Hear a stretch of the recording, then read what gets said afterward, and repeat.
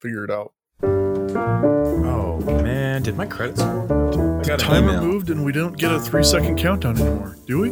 Did I not see the 3-second countdown? I don't know. Our interface We're gonna has have to wait a week to find out. Yeah, our interface has been ripped out from under us. That's fine. Is yours in dark mode too, Trevor?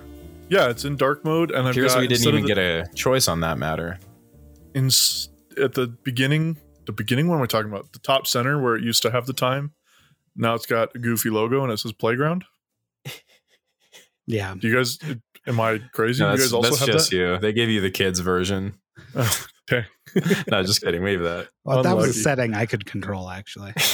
We put Trevor in the playground. Yeah. Funny fair. story. Trevor's audio is not recording. Instead, it's going to be me and Kyle talking, and then we're going to overdub what we think Trevor might have said afterward. Are Oh, you that would also be not awesome. getting the line under my name? No, we are. Yeah, we got okay. you.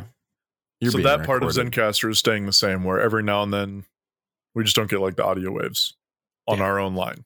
Okay, cool. I mean, I'm seeing a wave on my line and on your line and on Kyle's line. Yeah, I see yours and Kyle's, but I don't see mine. And this is something that happens like 1 out of every 3 recordings. Well, they had to force it in the dark mode. They didn't have time to fix bugs like that. I just don't get an audio line, so that's fine. We'll figure it out. I can't complain about free podcast recording online services. So This is a really good one for being free, especially like it's good. Yeah. But yeah, I don't know. it is. Shout Yeah, out dark Zencastr. mode is thank you for the sponsor, the not sponsor. They technically sponsor us, they just don't know that they do. Yeah. Yeah. They're Utah company, so Are they really? yeah, I think we had this discussion in like episode I forgot 40 about something. that. Okay. Yeah. I don't That's remember cool. hearing about that. Zencastr HQ. We Where should are they work. located? We should all just work for Zencastr. I think that sounds fun. I mean, I could help put other things into dark mode automatically for them. Oh, That's right. they're in Cottonwood Heights. Who knew that? Interesting. Over by Instructure, probably. We should go. Yeah, a former employer of mine. Yeah. But yeah, Yeah. Trevor, have you had your coffee today? I know it's a little early for you. No, I got home and immediately made coffee because I knew we were going to be recording a podcast. Nice, nicely done. And that podcast is episode 103 of Off the Crossbar. Welcome to a Real Salt Lake podcast. Doesn't work if you try to flip the words around. I'm sorry. Yeah, it's okay. Thank you, Matt. I'm Kyle, and we have Trevor. I was just listening, guys. And I'm Trevor. It's kind of funny here how we we go. never introduce ourselves. Yeah. You know? Well, we did once in like episode 68, I think. Yeah, toward the end, right? Toward the end of the episode. We were like, oh yeah, we should give everybody our names. I was thinking about that because I was listening to RSL Sundays, which they blatantly lied this week and put out an episode on Monday.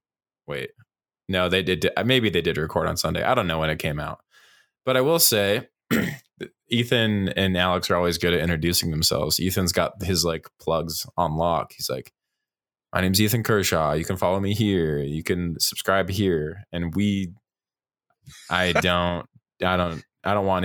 barely want to be perceived, let alone followed on the internet. So Yeah, well, bad news for you. I know, but I I'm like gonna the dynamic follow we you from struck. every account I have access to. I like that. It's very funny to hear you say that, Kyle. And I'm not positive, but I think you're the most followed person of the three of us on Twitter, anyway. Yeah, but I've Probably been on slowly Instagram as well. alienating everyone that follow. Like my goal is to slowly just suck myself away. The problem is that like, I mean, the same thing with Instagram. Like I got rid of my Instagram, or I guess it's in a For a while. you follow the secret one. I'm saying that like my Oh. main one was the one I was like when I was like when I was doing like Instagram stuff, when I was big on Instagram. I could reactivate that and turn it into specifically just a podcast account, and I could try to make I think I have like 22,000 people following me. I could make all of them listen to this podcast instead. They But I would won't be do that. so disappointed. I just like delete everything. I mean, look, it's in a perennially deactivated state, Yeah. just indefinitely. So it's there, but it cannot be found. You will not find me. I'm living under the radar, and I'll never go back. I like just the idea of posting on that account gives me so much social anxiety because a bunch of just randoms are on there, you know? I don't know who's following me. I don't want them to see what I'm up to. So yeah, my brain really changed from when I was 22. And here I am trying to be secret on a podcast. That's literally a thing that happens, right? So that's what they say. It's hard to know. I did listen to an interview today that made me a biology expert. So, you know. I mean, look, when you're posting as hard as I was, your body is using some adrenalines and hormones and it's releasing them in a way. It's hard to manipulate. Yeah, it's a hard situation to manipulate. And so sometimes you can't practice adrenalines being released is what I'm saying. So yeah, you need some real life situations. What if you went skydiving and tried to post on Instagram? That might be manipulating a situation, you could say. But how, if you're trying to say rehab a player back to fitness, how do we recreate the adrenalines that they'd face in a playoff game, for instance? Do we have a bunch of people, with paintball guns trying to shoot the players with paintball guns while they're running around the field? Is that a good way to get it up? Like, depending on how scared they are of paintball, I don't know. How do you recreate adrenaline? I think I have the perfect way. How did that as like a season ticket holder gift, like one training session, you get to show up and shoot paintballs at the guys for 10 minutes while they try to play a game. Can you imagine? The players union might have something to say about that. I'm not sure. I should hope so. My solution is to have them listen to Social Hour. This podcast. Oh, this is you actually were making that joke. Okay. Yeah. Adrenaline at its finest. What are we cooking with? I saw both. Trevor, I did not see you last week. You did not. I was very busy. What have you been? Okay, what have you been up to? Not much. No. So my life works really well, and everything goes great for me when like there's a routine and a structure, and like I can plan for things, and like everything works out fine, right? Sure. If things like come up or get in the way of that plan or routine, like that's when my life kind of gets really stressful. And so this last week has been one of the most stressful weeks of my entire life for that reason. Like 4 months ago, my ex came to me and was like, "Hey, I need you to watch Charlie for like 5 days in the middle of the week in August. Is that okay?" And I was like, "Yeah, that's fine. I can handle that. Not a problem. Charlie can just hang out at my house for like 5 days. I'll still have to go to work and Charlie will just be by themselves, but they're 12. They can handle that. That's fine." Yeah. And so I totally put that out of my mind. Didn't think about it at all. My ex is went to Minnesota for a wedding. And that's what the plan was. So it makes total sense. Happy to help with that. Then 2 weeks ago, my ex calls me and was like, "Hey, reminder, you're taking Charlie for those 5 days, starting on Wednesday night all the way through till Monday night. Oh, and by the way, Charlie starts school that Wednesday." Oh. Which means that Charlie can't stay at my house and just hang out at my house all day because Charlie has to now go to school. So I had to figure out how to get Charlie to school by 7:30, but then also get to Salt Lake by 8 a.m. every single day. And anyway, long story short, that didn't happen. I had to end up staying at my ex-wife's house and sleeping there for a couple nights so that Charlie can wake up and like go to school. And then I would have to drive to my house and like get ready for work and then go to work and then come home from work, change out of my clothes, then get into my personal vehicle, drive over to my ex-wife's house and hang out there for, until bedtime, and then just do the whole thing over for a couple days. So it was very kind of hectic. And at the same time, I started my on-call week for work on Friday. So I was on call from Friday afternoon the whole weekend. And I'm on call right now. I'm not technically on call until 6 o'clock. So I shouldn't get any interruptions, hopefully. Okay, cool. For the next 40 minutes, but it's a possibility. We might get interrupted today.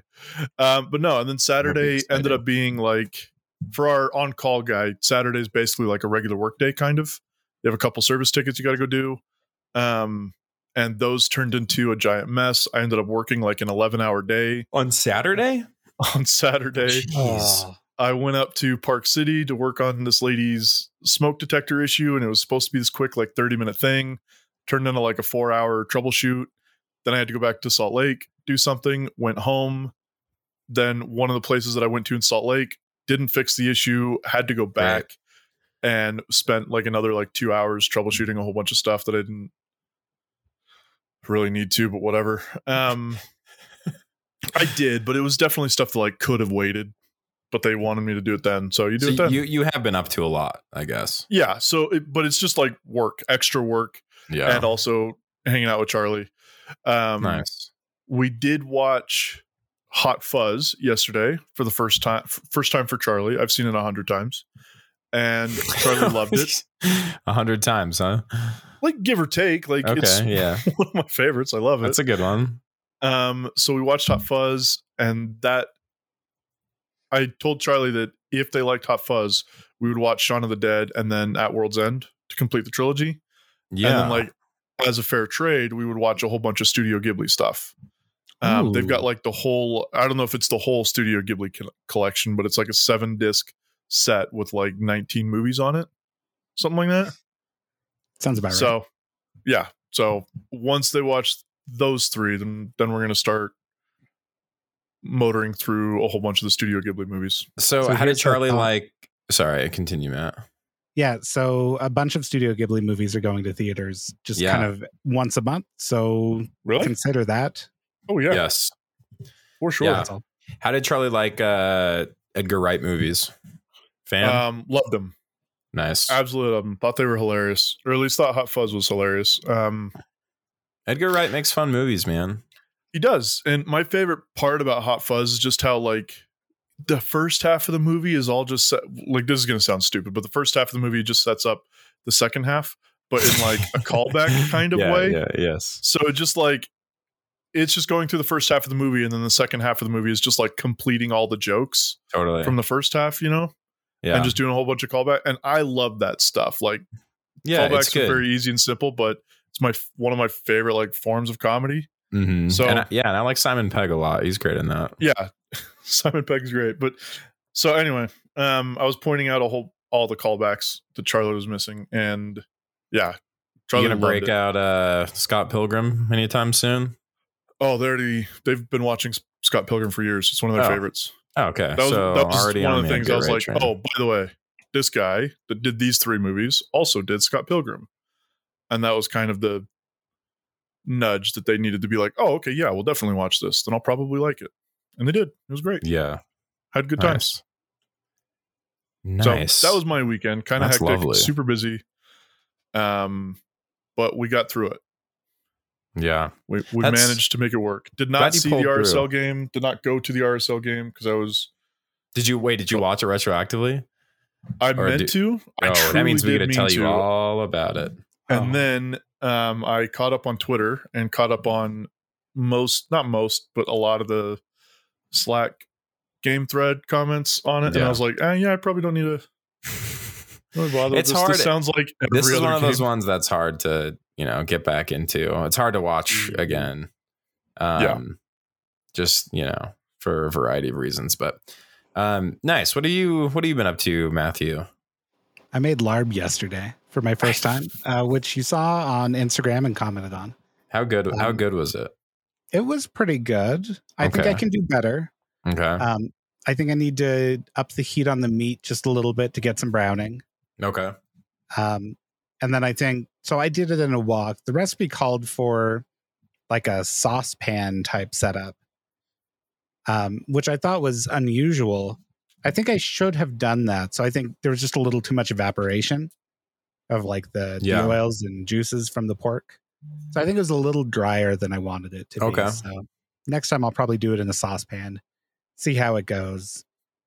I mean, I love cooking the wok, but yeah. So larb versus num tok or waterfall beef is basic. Is it all the same except for the cut of meat, like the way that the meat is prepared, or no? So num tok I think is a little saucier.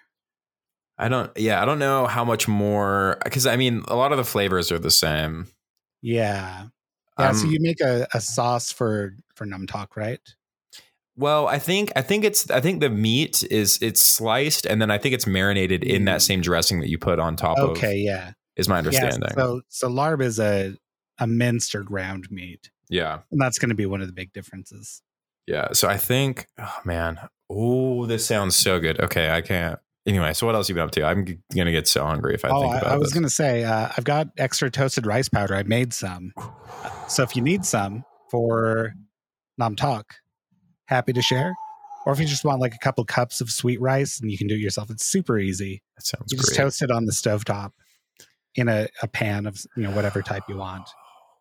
Really easy. And I'm getting so hungry. I'm sort of tempted to put toasted rice powder on popcorn. Oh my butter, goodness! A little toasted rice powder. Yeah, so I'm going to try that. Now we're cooking with gas. That sounds great. Yeah. Wow. Other than that, I watched an anime in the theater called Inu-Oh. Nice. We didn't go see that, but we considered doing that this weekend. If I wasn't on call, Charlie and I probably would have gone to see that. Yeah, it was good. It was definitely more avant-garde than I was expecting. Half of it is, it's basically like a rock opera, set in like medieval Japan, and there's some like historic elements to it.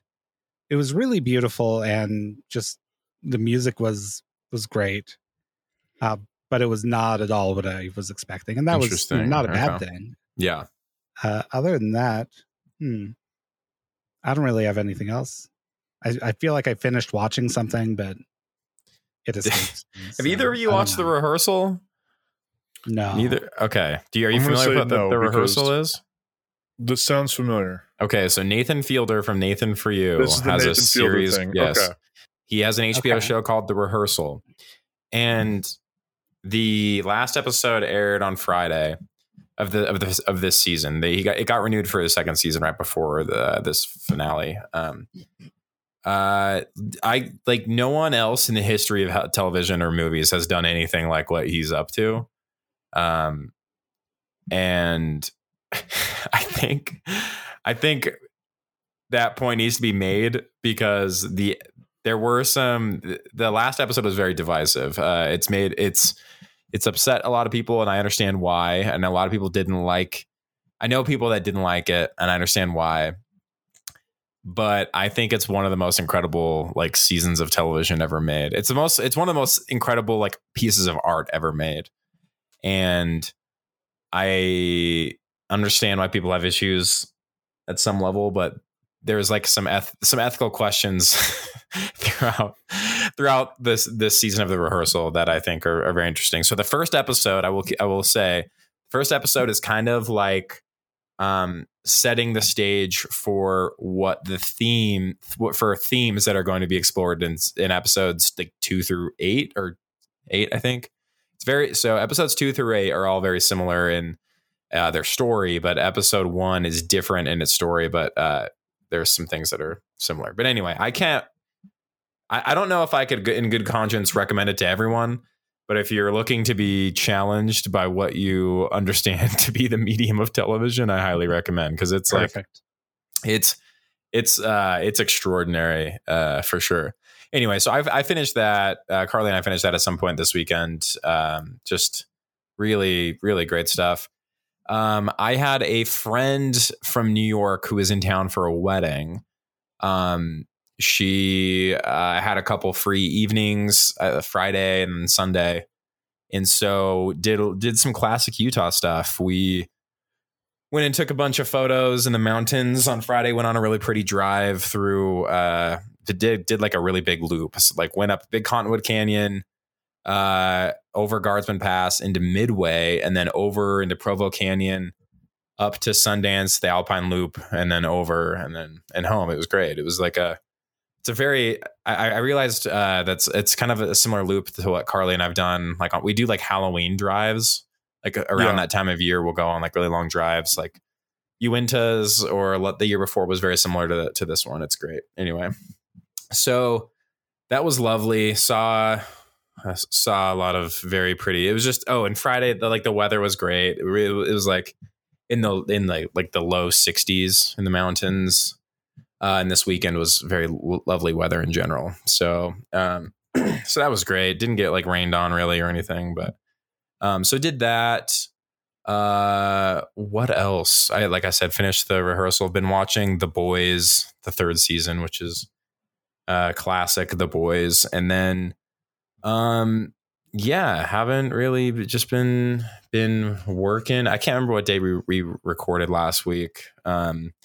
So, okay, here's a question I have for you guys. So yesterday I had some friends of mine, they're into doing seafood boils. Is this something that interests either of you? This has been brought up before. We talked about. Did we talk about this? Like crayfish and crawdads and okay. like this that actually whole thing.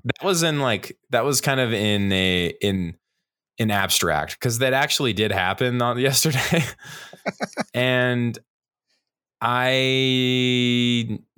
right. We did have this discussion around like salmon, like okay, that's right. Yeah. So that happened yesterday. How'd you handle it? I didn't have any of it because it didn't sound good or look good to me. But they did the classic, like put a big plastic sheet over a table and just dump the entire pot out over a thing, and everyone they ate it. It's very horrifying to someone who I've always been someone who the situation in which I'm eating is like I'm like kind of specific about it. Like I want it to be like pleasant, and sucking the meat out of crawfish next to a table in a backyard somewhere just like isn't my. I had a lot of fun with my friends. It was great to see my friends. I got to make that clear. Not my vibe as far as the food, the style of eating, just none of that. None of that interests me at all. And it all comes from the same big pot of stuff. And I'm just like, there's potatoes in there. There's corn. None of that sounded good because it was all in the same thing. And I'm just like, yeah, no. So I didn't eat any of that. But anyway, that actually happened, not in the abstract, but it actually put in practice. I will say also later that evening, which both of you might have seen. I know, Matt, you did see. My friend Dylan is fostering a really pretty black cat who just had a litter of kittens like very recently. And he's fostering them through the Humane Society. So after like a couple weeks, I don't know how much longer, the Humane Society is going to come back and pick up all the kittens. He's adopting the mother cat, and the smallest kittens I've ever seen in my entire life. Like they're just so tiny and so cute. Fit in your hand. Yes, they're so small. It's really crazy. So I got to see some really tiny kittens yesterday, and it was really cute. But yeah, other than that, haven't been watching too much. Have I seen a good movie recently? Did I talk about seeing Bodies? I might have mentioned that on the last episode. That was good. That was the last movie I saw in theaters. But yeah, so there's some stuff coming into theaters pretty soon. I think it's been a pretty rough summer of movies, but yeah, hopefully get to see some movies in the theater soon that I'm looking forward to. But I think that's it for me. We're coming to the end of the FIFA cycle, and I'm not playing FIFA 23, so my entire life is freeing up. So I'm really looking forward to that. Are you really not going to play it though? I'm really not buying it. I'm not playing it. I'm not buying it. I can't do it anymore. And I'm very excited about that. I'm finally breaking free from the shackles of EA Sports and get my life back. And I'm looking forward to the new me. Then that's not playing FIFA. So new FIFA year, new you. You're absolutely right. And but also on the other hand, I just don't like soccer anymore. It was not a good soccer weekend for me. My fantasy Premier League team sucked. That was bad. And then the teams that I like didn't perform to the level I'd be happy with. So, that's the other piece. Soccer I've determined to be bad. So I think it's safe for us to turn this into a full-time social hour podcast. I thought it already was. I mean, we're basically there. It's but anyway. Social hour with a sprinkling of soccer on the side. Yeah, a little bit. Is it time to get to the soccer part? Oh, wait a minute. Hang on. Matt, you didn't. Yeah. This is not your fault. This is my fault. You didn't post a link to the bio. to the bio, to the doc. And There you go. where's it? There it is. I thought you pinned it. I couldn't find it on the pin. No, it's bookmarked. Pin, bookmark, same thing, right? Not right. Right. There it is, the doc. I found it. Okay. Sorry, waste of time. I got the doc open. Let's go. Squirrel, I love it. If anyone ever figures out the hash to our doc, they can see all the things happening in real time because it is publicly available. It's true. But not to give too much away, but it starts with docs.google.com. Oh, excuse me. Old boss will be very upset if I say this, but I'm really a security through obscurity kind of guy. So I just coughed in the mic. Sorry. That's all right. Anyway, security through what? Obscurity. All you gotta do is just make the URL random enough. Yeah, we're fine. Okay. No one's gonna find all the horrible things we write on here. It's basically like the burn book, but for RSL, you know. I mean, that's because we're writing about Real Salt Lake. That is absolutely nothing true. We've said is particularly controversial. I don't think so. I think we're good, but it is news and rumors, so that could be controversial. I know it's been controversial in the past when it's like inter-podcast controversial because Trevor hates one recurring segment, which isn't on here, but it's fine to leave it off. It hasn't been on here for the last 3 weeks, so I'm not really complaining about it. No, it was on episode 102. We just didn't get to it. Yeah, we forgot. It was not on episode 102. You just added it to it after the fact. No, it's not. I don't remember what the truth of that situation is, but it was there. Okay. In the past.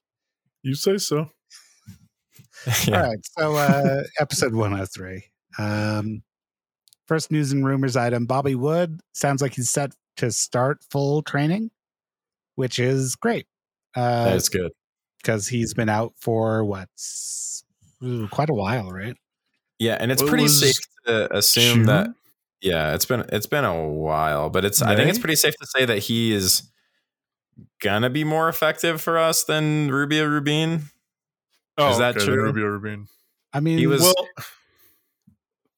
Yeah, we don't use Rubio Rubin. I know we had this discussion, and we did the same thing again with him in this last game, where it's like we don't actually use him. The problem is that Bobby Wood is not like out and out, obviously better than anybody up front. So it gives us more options, but it doesn't like solve a problem. You know what I mean? It's not like Sergio Cordova's for sure like second best behind Bobby Wood, who would have had 15 goals this year if he was healthy and played all the games. Bobby Wood would probably have 5 or 6 goals if he played all the games. Like that there's a controversial take for you. He might have less goals than Sergio Cordova if he was available, or about the same goals as Sergio Cordova. But it's good to have Bobby Wood back. But I don't know that it like drastically changes much of anything. Yeah, not particularly, right? Although, but it does give somebody the opportunity to start somebody over Cordova. That is true. Yeah. If that ever happens. We'll see. But Cordova did score a goal, and we'll talk about that. It was a good goal. We'll get there. And in fact, it's even in the notes. I don't know if you noticed that. Is real. Oh, shouldn't read it out loud while I'm trying to fool Trevor. I noticed that it is in the doc. Oh, good. So there you go, Bobby Wood. Next up, Danny Masovsky, our additional striker, is training with the club for the first time. I mean, just you wait. We've got a segment on that. We'll get there, but slash winger. So set to train with the club for the first time, I think, or did already, but he's returning to fitness, which is good. And we'll get to what Pablo has said about fitness on fitness. There we go. Which is also in the doc and has been the whole time. It was never not. Oviedo, it sounds like, will be arriving in the U.S. Brian Oviedo. Look at me remembering his name. Close to arriving in the U.S. Probably as soon as tomorrow, it sounds like, according to some reports. Great. Cool. Sounds good. What's going to be interesting is like if, look, we're desperate for wingers, right? Maybe he could push a certain player into the midfield, but I don't know. Oh man! All right. As a winger. No update on Brian Ojeda, who is still awaiting visa stuff. And then no update on Damir Krylik. Was he the one that was posting on Instagram from Wales, or was that that was him? Else? So essentially, I think the update was that let me see if I can find it. I think Joseph asked Pablo, and he doesn't know when Ojeda will get in. Last he heard, Brian had an appointment in the U.S. consulate in London a week ago. So, I guess we'll see. Yeah, I mean, why not go on a little vacation if you're gonna, go to a new country, and you have to wait anyway. Yeah, agreed. So yeah, hopefully he is here at some point. At some point, I guess. Yes. Is he gonna play? I mean, how old is he? He's 22. Ojeda? Yeah. He's the young one. He's 21, 22. Yep. 22, you're right. Yeah. Oviedo's ancient. 32. Not ancient, but he's 32. He's all right. Near enough. Yeah. And then Musovsky is 27, isn't he? 28? Yep. About Jasper Loffelson's age? Jasper is actually 24. I'm making a joke that Jasper was just drafted and Musovsky's been a pro for like 7 years. Musovsky is 26. So okay, so 2 years old. He also went to college for 3 years at UNLV, I will also say.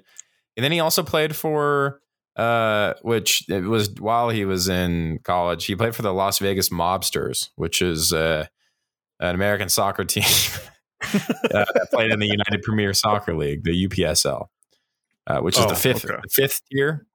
They just called themselves the Las Vegas Mobsters. So that's what they did. And that was a choice that they made.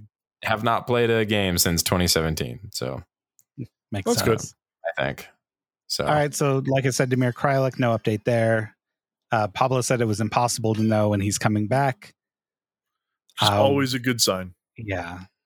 Wait, then he went to UNLV from 2014 to 2017. During all those years, though, he also played for the Burlingame Dragons, the Burlingame. Yeah, probably in the offseason. They're NPSL or NAUSL PDL probably or something. Yeah, they're PDL, and their team was owned by Nick Swinmurn, the founder of Zappos. So, okay. Where is Burlingame, California? Zappos? Zappos, the shoe company. Talking about Zappos, the prominent Las Vegas Lights. Yeah. They're a big Vegas company. Yeah. It's in San Mateo County. Oh, so it's the North Bay. Okay. Yeah. Isn't that where he's from? Your just guess went home. As good as mine, but I could, just tell you he's from Henderson, Nevada. He's from Vegas. Born in Vegas. He's a Vegas boy. Huh. He also did play for the Lights, which is interesting. Yeah. So. Lights were LAFC's USL affiliate, so that makes a lot of sense. Yeah, he was an Earthquakes player that was loaned to Reno, and then he's had an interesting Reno is San Jose's affiliate, so that also makes perfect sense. He's had an interesting career. So. Very Nevada-focused career. Yeah. It's very strange. Heavy Nevada career, but anyway. All right, so no update on Krylik. Great. And then Pablo Mastroeni gave a couple interviews today, and there's some interesting outcomes for us to talk about. Maybe outcomes isn't the right word, but he said some things that we have some thoughts on, I think is fair to say. Some funny things. First, he talked about player fitness, and Kyle, do you want to take us through that a little bit? Is this the adrenaline one? This is the adrenaline one, right? I mean, a little bit, but it can go beyond that, of course. He had a funny line. The RSL show and Tom. Yeah, he did have. So the adrenaline thing is interesting because he was talking about getting players back up to speed. Tom asked a question about getting players coming back from injury, or specifically talking about Damir Krylik and Danny Musovsky, about getting them playing, and I guess Bobby Wood too. But and Pablo was talking about the challenges of being able to recreate. He used some incorrect words that he didn't. I don't think he meant to say, but talking about to recreate game type situations, because his argument was that it's going to take longer for certain players, even though they might be training at full strength or whatever, might be with the team completely. They're not going to be ready for game moments because games contain moments. They make your body expend adrenaline and hormones, which cannot be recreated in a non-game like situation. And so it's hard to get them into that type of fitness that is also taking into account the impact of adrenaline and quote hormones on the body, which yes, I guess that's probably true, but this isn't something that's unique to RSL, and this is like part of the whole thing. So yeah, soccer players. That's athletes. You don't get. The reason that I don't like this the most is that this is basically just him being like, oh, we can't get players games because they don't get games. Yeah. If they don't get games, then how are they going to get fitness for games? So we can't put them in games. And which is just like a really stupid thing for a coach to say. Like, yeah, I've got a direct quote here that I put in Slack earlier. This is not really a time to be gaining fitness in games. There's just too much on the line to be doing that. But we're going to have to do that with all of these guys. Yeah, let's talk about that for a minute. Why are we in a position where we are not able to get players minutes in games? What he's talking about basically is like rehab minutes. So guys that have been out for a while, coming back and like gaining game fitness by playing in games. And he's treating that like that means that the player's not going to be able to contribute on the field in a meaningful way. So we can't put them on the field because they're actually going to be a detriment to the team at a time where we need wins, which is probably true because every single game's a playoff game from now on, but we're still 8 games left in the season. So why are we in such a position that every single game is a must win and you can't rehab guys? Yeah. Which is also a silly thing to say because you have the Monarchs explicitly for that purpose. Not explicitly, but that's one of the many obvious great uses of the Monarchs is to get guys game minutes and rehab minutes. Yeah. Throw them with the Monarchs for a game or two and then bring them up to RSL when they've got that adrenaline and hormone stuff figured out, whatever he's talking about there. Yeah, I didn't really understand that either because we've done that with like Rubio Rubin when he was coming back from injury at the beginning of the season. Is that when it was? I don't know. Yeah. But it's just, it's silly to be like, oh, we can't rehab these guys during games, but they need games to get rehabbed. But we can't do it because it's so important. Like, you're either going to do it or, like, just it's a very goofy mentality that I don't understand, and it doesn't seem to help anything. Because how are you going to get these injured guys back in the team if you can't put them back in the team because of the position that the team is in? It's also frustrating that we just can't. That makes sense. Yeah, we can't get ourselves any breathing room. Like every game, it was at least one game ago, but before that, it might have been before the Seattle game where they described every game coming up as being like a playoff game. Yeah, I think it was prior to the Seattle game. Somebody gave that quote. Yeah, and like that's one thing, but then it's also like every game that actually takes place, we don't have breathing room in those games either. Like it's easier to get your guys minutes if you're up 2 or 3-0. But every game for a while has been like a dogfight, and like we even like the ones we win, like we were very fortunate to come out of the Seattle game with a win. I thought we talked about that, how many chances they blew in the last like 20 minutes when we essentially did the same thing we did this last game where we shifted into more of a defensive formation with putting in an extra center back. And it almost cost us in Seattle, and it did cost us against Vancouver. But I don't know. It's weird. Like it's like another way to get guys in-game minutes in these games is to, I don't know, play really well and score goals, and then you get yourself some breathing room to put in some of these other guys that would really benefit from some time. So, but that's a bit of a luxury, it seems, because every game's a playoff game, and it's kind of feeling like it as far as the tensions go, I suppose, and like we just, I don't know. We can't, we got a lot of teams on our heels right now when it comes to the playoff race. And we've got a lot of, we couldn't put Vancouver away, and they made us pay for it. So when he says that, it's reflective of both our position in the table and our position in every single game, where it feels like, and the difference between winning, tying, or losing is just like one substitution. It seems, but apparently, I don't know. That's never been a risk for Eric Holt, who hasn't, by all accounts, has not gotten a lot of game minutes since early in the season, and keeps getting put in important moments, and has cost us 2 goals. And again, it's not just him, but it's like, I don't know. It's kind of funny that the last 2 times Eric Holt has been subbed in, we got scored on nearly immediately. But yeah, and we'll talk about this more, I'm sure. But there's a tactical thing there that, like, Pablo kind of brushes over in an interview today. Yeah. And I think it'll be interesting to talk about that in the context of the game and how that affected the way we opted to play, because it was a choice that Pablo made. And not even talking about tactics, just going back to the whole like adrenaline and hormones in-game minutes thing. When Eric Holt hasn't played very many game minutes this season, has he? Am I missing something? Because I don't think he has played. I seem to remember he played a little bit against Seattle, but I might be losing my mind. He came into the Seattle game, and that's when Albert Rusnak scored. He is at 560 minutes on the season. So before Seattle, he hadn't played since the 14th of July at Atlanta, and he played early season minutes. Then it's not a problem for Eric Holt.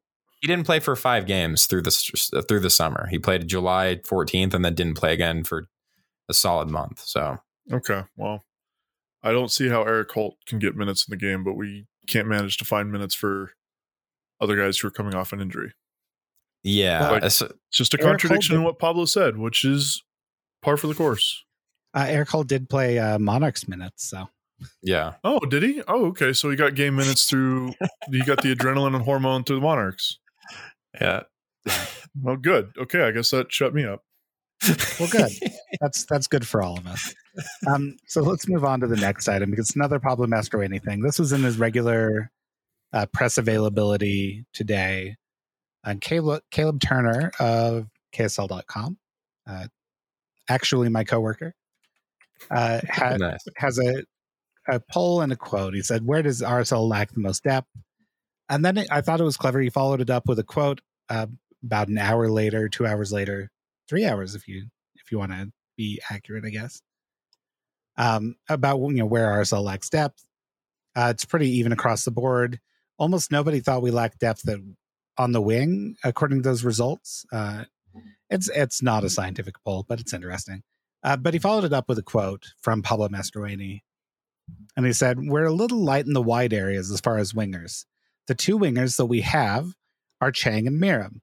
And obviously they've been putting a ton of minutes." There you go. 2 completely true statements. That we only have 2 wingers and they've been putting in a ton of minutes. Those are both undeniable things. Yeah, it's just really interesting because so Caleb also, he tweeted out what he described as the depth chart, and he said forward Cordova, Sava, Rubin, Julio, Wood, Musovski, Luna, wing Miram, Chang, mid Ruiz, Lawfelson, Caldwell, Beasler, Hidalgo, Ojeda. I don't agree with so wing isn't really like a classification between forward and midfielder. That's usually not like a, I guess, super important distinction. But I will say that Cordova, Sava, Julio have all been explicitly called wingers. And when we signed all of these players, were wing players. Savarino, when he came back to RSL, was playing on the wing. Yeah, he's been a winger his whole career. Yeah, and so he's doing all right at the 10-ish, whatever it is. He's playing like a second striker that's just dropping deeper into like a 10 role. It's kind of what we've done with Kralak at certain times, but yeah, it's weird. And like Julio, that was explicitly a wing signing. I thought it's like, what's crazy is like we've signed these wingers that we used as like strikers because we didn't sign strikers, and now we're like, oh my gosh, we don't have any wingers. It's like, no, that's what they are. Like that's what these players are, and you changed that actually.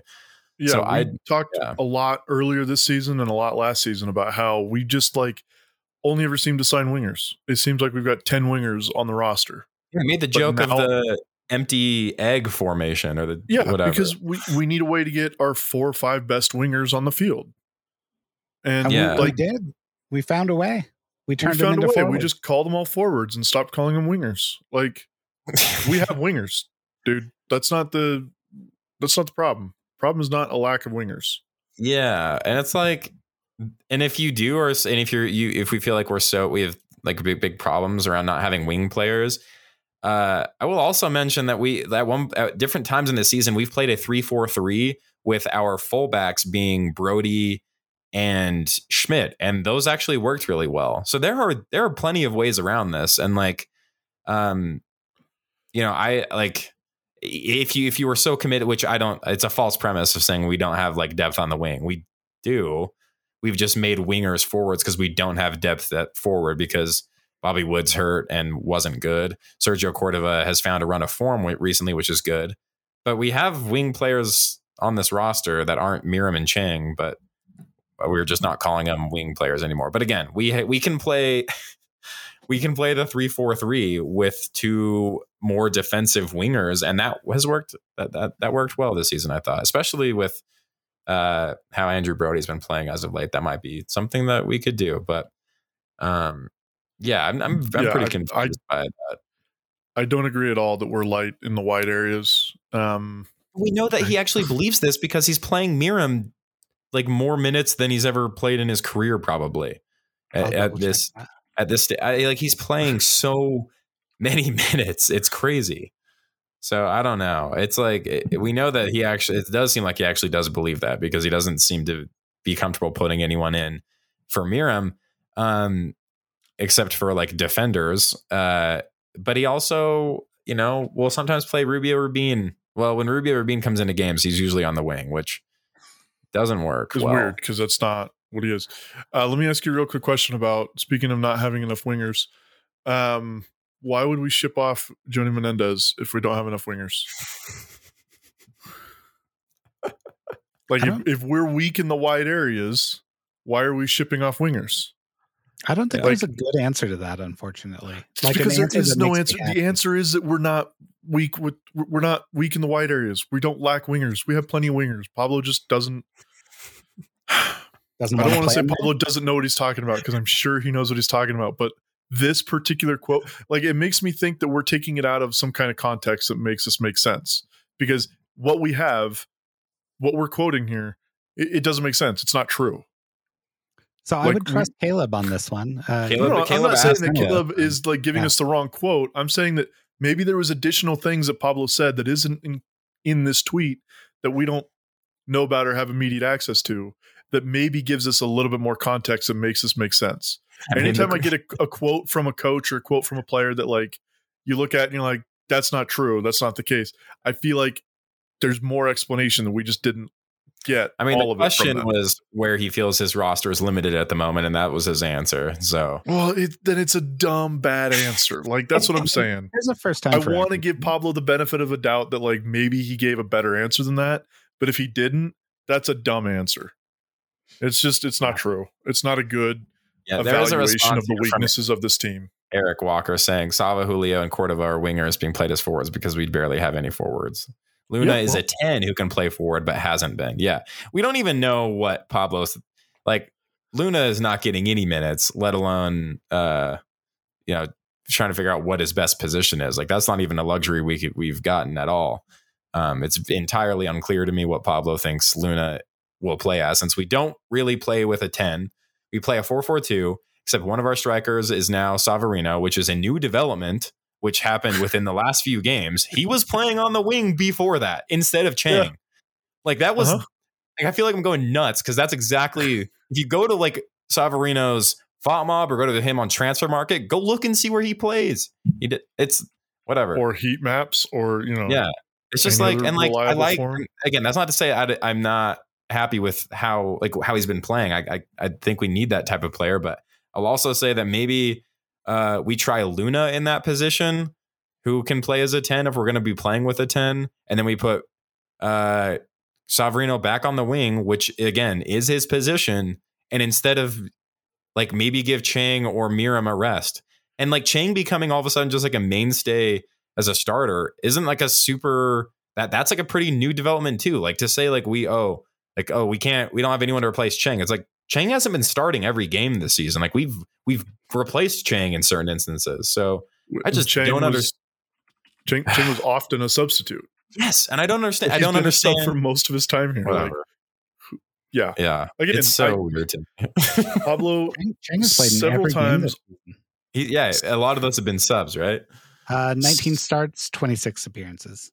Yeah. So okay, seven substitutes. Yeah, it's like that's a pretty good balance for someone you would like to give some rest to. Like I don't know what Miram's situation is, but I'd be surprised if he came in as a sub more than 3 times. One time.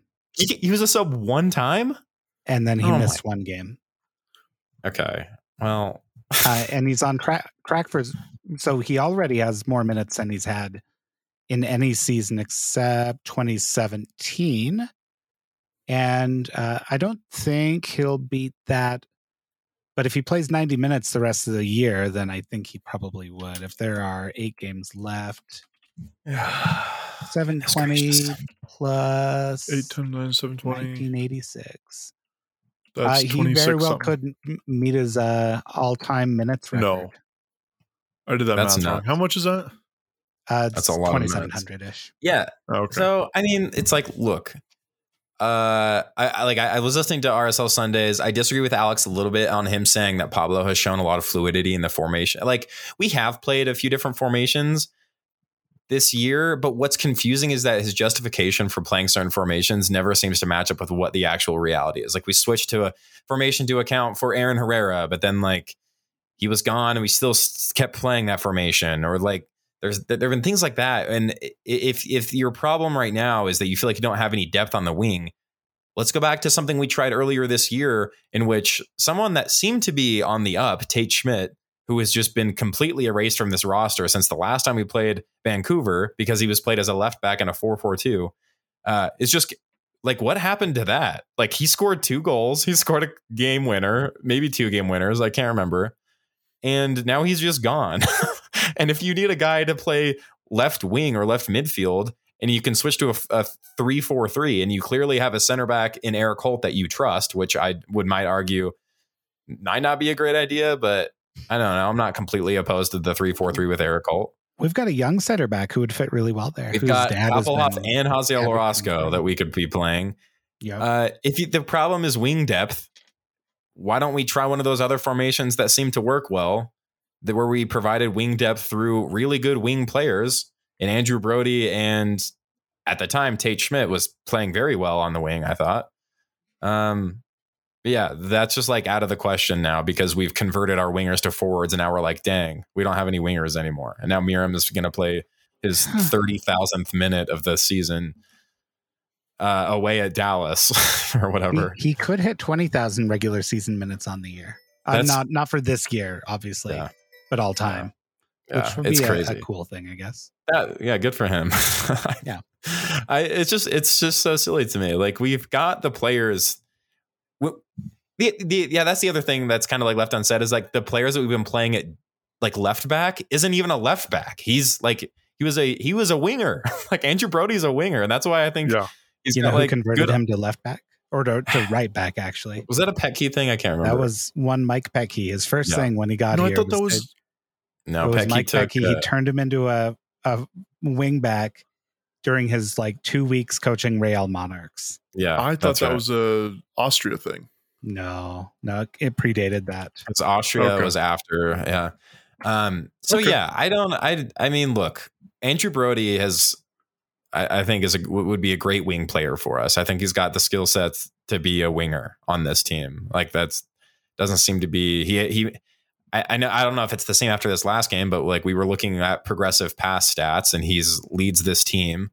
And we've talked about how direct he is with the ball at times and gets the ball in dangerous positions. And when he does that as a left back, sometimes that leaves us really exposed. But if he's doing that as a winger, it seems like that could be a win-win. We could give Justin Miram a little bit of a freaking break, if you ask me. But look, I'm not the dang coach. So no, it's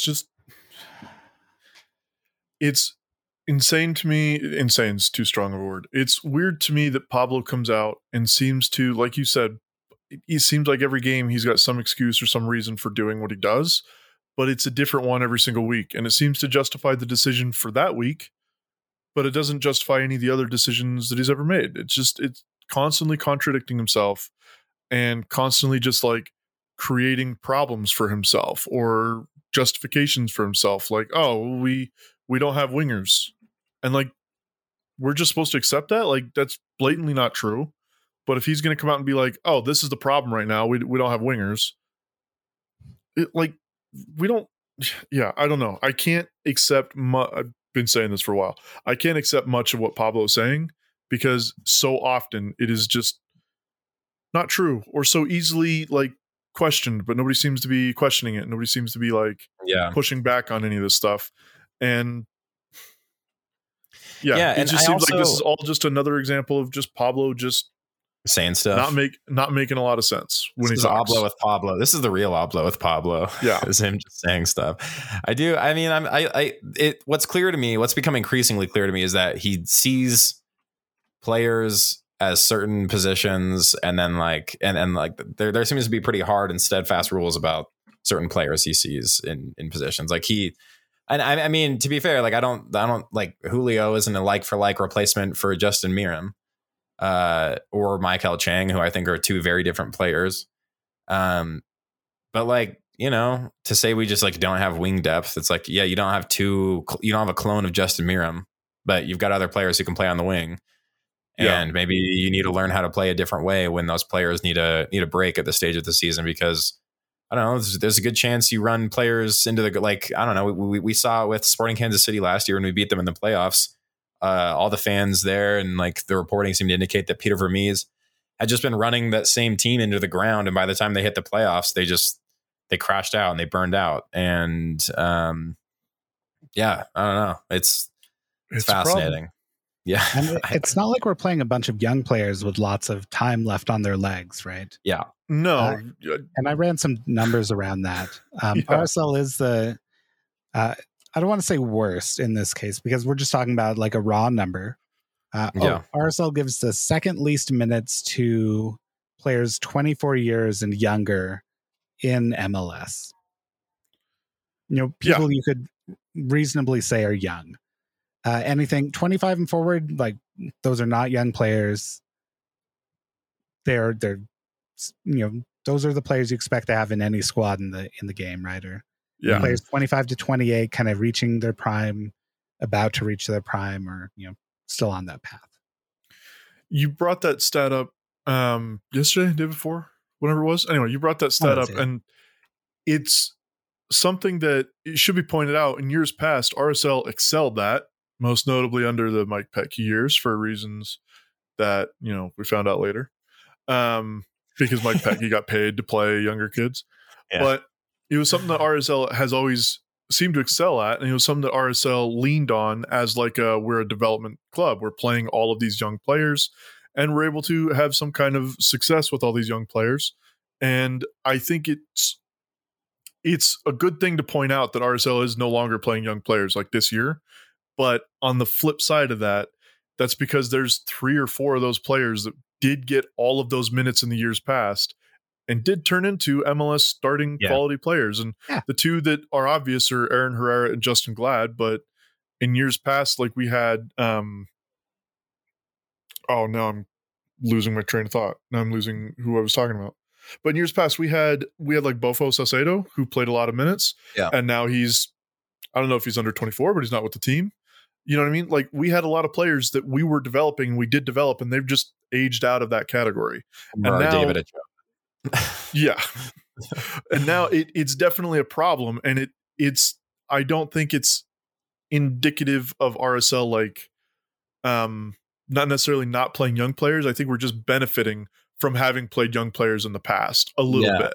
I think that's part of it is also that like there's a couple years in the academy system that like are kind of gap years for talent. We've got a lot of young players that we signed from the academy that are between 14 and 18, 19 years old. Yeah. But we don't really have any from the academy, or not that many that are in the like 19 to 22 23 range. Yeah, it's and I think it's just because there were a couple Right. years where we just either the players left or we just didn't. Well, there was a have few that good things of there. academy It's classes. like we moved the academy in those gap Yep. years. We moved the academy, and also this organization was focused on the Monarchs winning a championship with dudes in their late 20s. Yeah. Yeah. against like young players. So like those two things in particular, and like the strategy now with the Monarchs is very different. And like I'm very supportive of playing like of younger guys. I don't know if I'd go down to I'm supportive of the 14-year-olds, but in any case, I'm supportive of like younger guys getting getting time with the Monarchs. It is indicative that gap that you're talking about. Like there's like a lost generation of players in there. I think that like it's interesting that there's just no one really that's in that age range. Ochoa, I guess, was close-ish. How old is he right now? 19, 21, right? Is he 19? 21? I don't know how old he is. I right thought now. he reached his 20s. But He's- there's also he's 21 now. Yeah, so Oh. he's 21. So he's like in that in between. But I like think Richie Ledesma is that age, and Sebastian Soto and Taylor Booth might also be in that age group as well. yeah, Ledesma's 21 as well. So like there are some of the kids who like went on to like leave and go to like bigger teams. Yeah. But like we don't have signed some like right after that happened. There was an outcry, and then Dolly Hansen probably said, I don't have any of this confirmed, of course. I'm sure he said something like, hey, we're losing all these young players. You better sign some young players. And then we signed, 2 young players who never played a minute for the team. Yeah. And I think it's a perennial problem for this team is like actually giving minutes to young players. And I think Pablo Mastroeni has shown that he's not a young players sort of coach. No, he's When he not talks a about David development. Ochoa, like not having gone to college and using that to indicate that he's not mature enough. Like, of course, he's going to give minutes to players who have gone to college, right? Who are Or just 24, older. 25. And I'm not saying like Justin Glad and Aaron Herrera being 25 and getting minutes is a bad thing by any means. But it's a pretty stark difference from the rest of MLS and from successful teams in MLS. And from outside of years National past in League. RSL. Because RSL, I think last year, maybe the year before, maybe the pandemic years kind of screwed it up a bit. But I do remember there were several years where RSL was like Dallas, New York, RSL were the 3 teams that played all of their minutes for players under the age of 22 or 24 or something like that. Mm-hmm. And we had like an incredible number of minutes. And I think Philadelphia was probably in that conversation as well. Yep. But we were like top 3 teams as far as like youth playing. Yeah. We were team #PlayYourKids for a long time. And like for us to suddenly go to the bottom of the league is a little concerning. Yeah, and that's where I'm resting right now. And then I look at players like Diego Luna not seeing time, or Jaziel Orozco not seeing time. And it just like it sends up a little alarm bell for me. And it's not that it's not necessarily that Diego Luna deserves more time right now. And it's not that Jaziel Orozco deserves more time right now. But we've seen glimpses of Diego Luna, and Pablo said he's going to be starting very soon. And then he dropped off the radar, right? With Jaziel Orozco, it took one bad performance when the whole team completely fell apart, and he hasn't touched the first team since. And things like that, not even the bench. Pause for thought. Yeah, and like I get, yes, he needs reps, and playing with Monarchs is good. But if you're asking me, like, would I rather have Jaziel Orozco coming into games or Eric Holt? Like, there's not a question there. And I guess I'm jumping the gun a little bit to talk about Eric Holt, but I feel it's like not a question.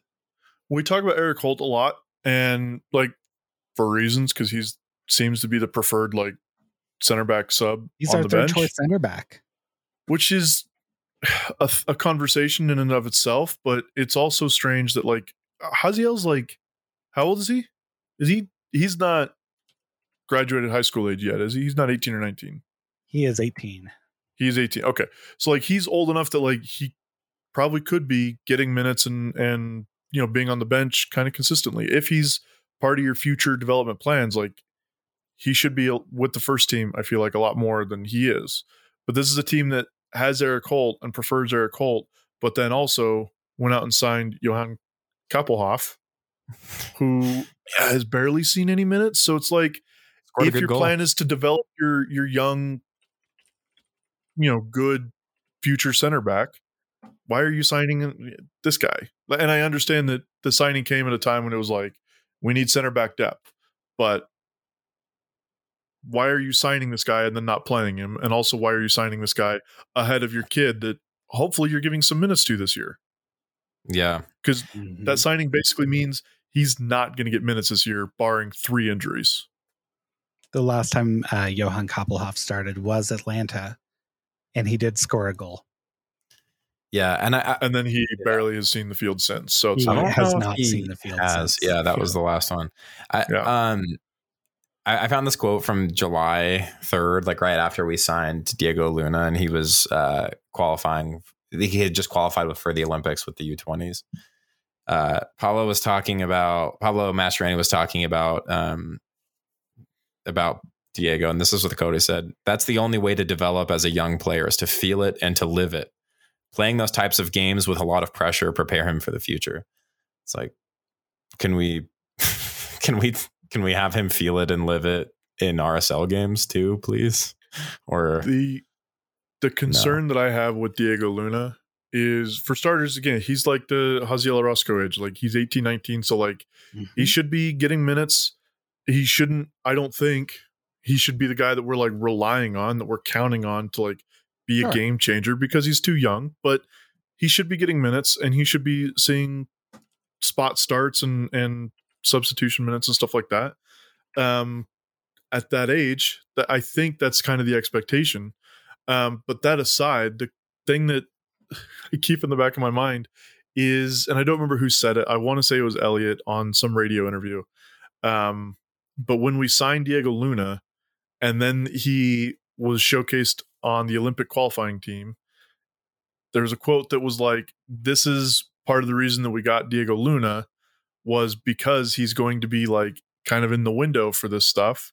Yeah. And it's potentially that he's going to develop into a great player that's going to help us in the future, or he's going to be a player that a lot of teams are desiring. And we wanted to get him so that in the future, if somebody wanted him, they'd have to buy him from us instead of from El Paso.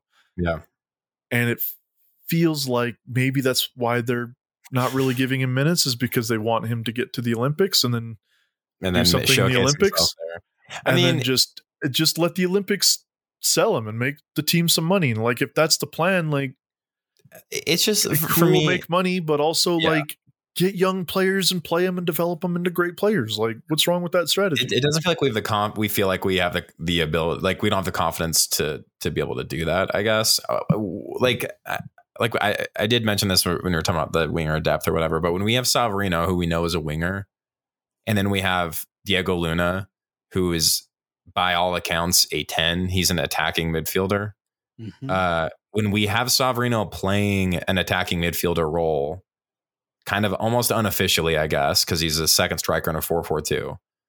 Like, that seems like such a no-brainer to me, to get Diego Luna some good minutes with like our best team, to give a rest to some of these guys who we, supposedly do want to give a rest to. Like, that seems like such a no-brainer to me, where, I mean, I don't think Diego Luna has looked particularly out of place among some of the other, I mean, come on. I know he's a lot younger, but like, he has more professional experience than Jasper Lofelsund.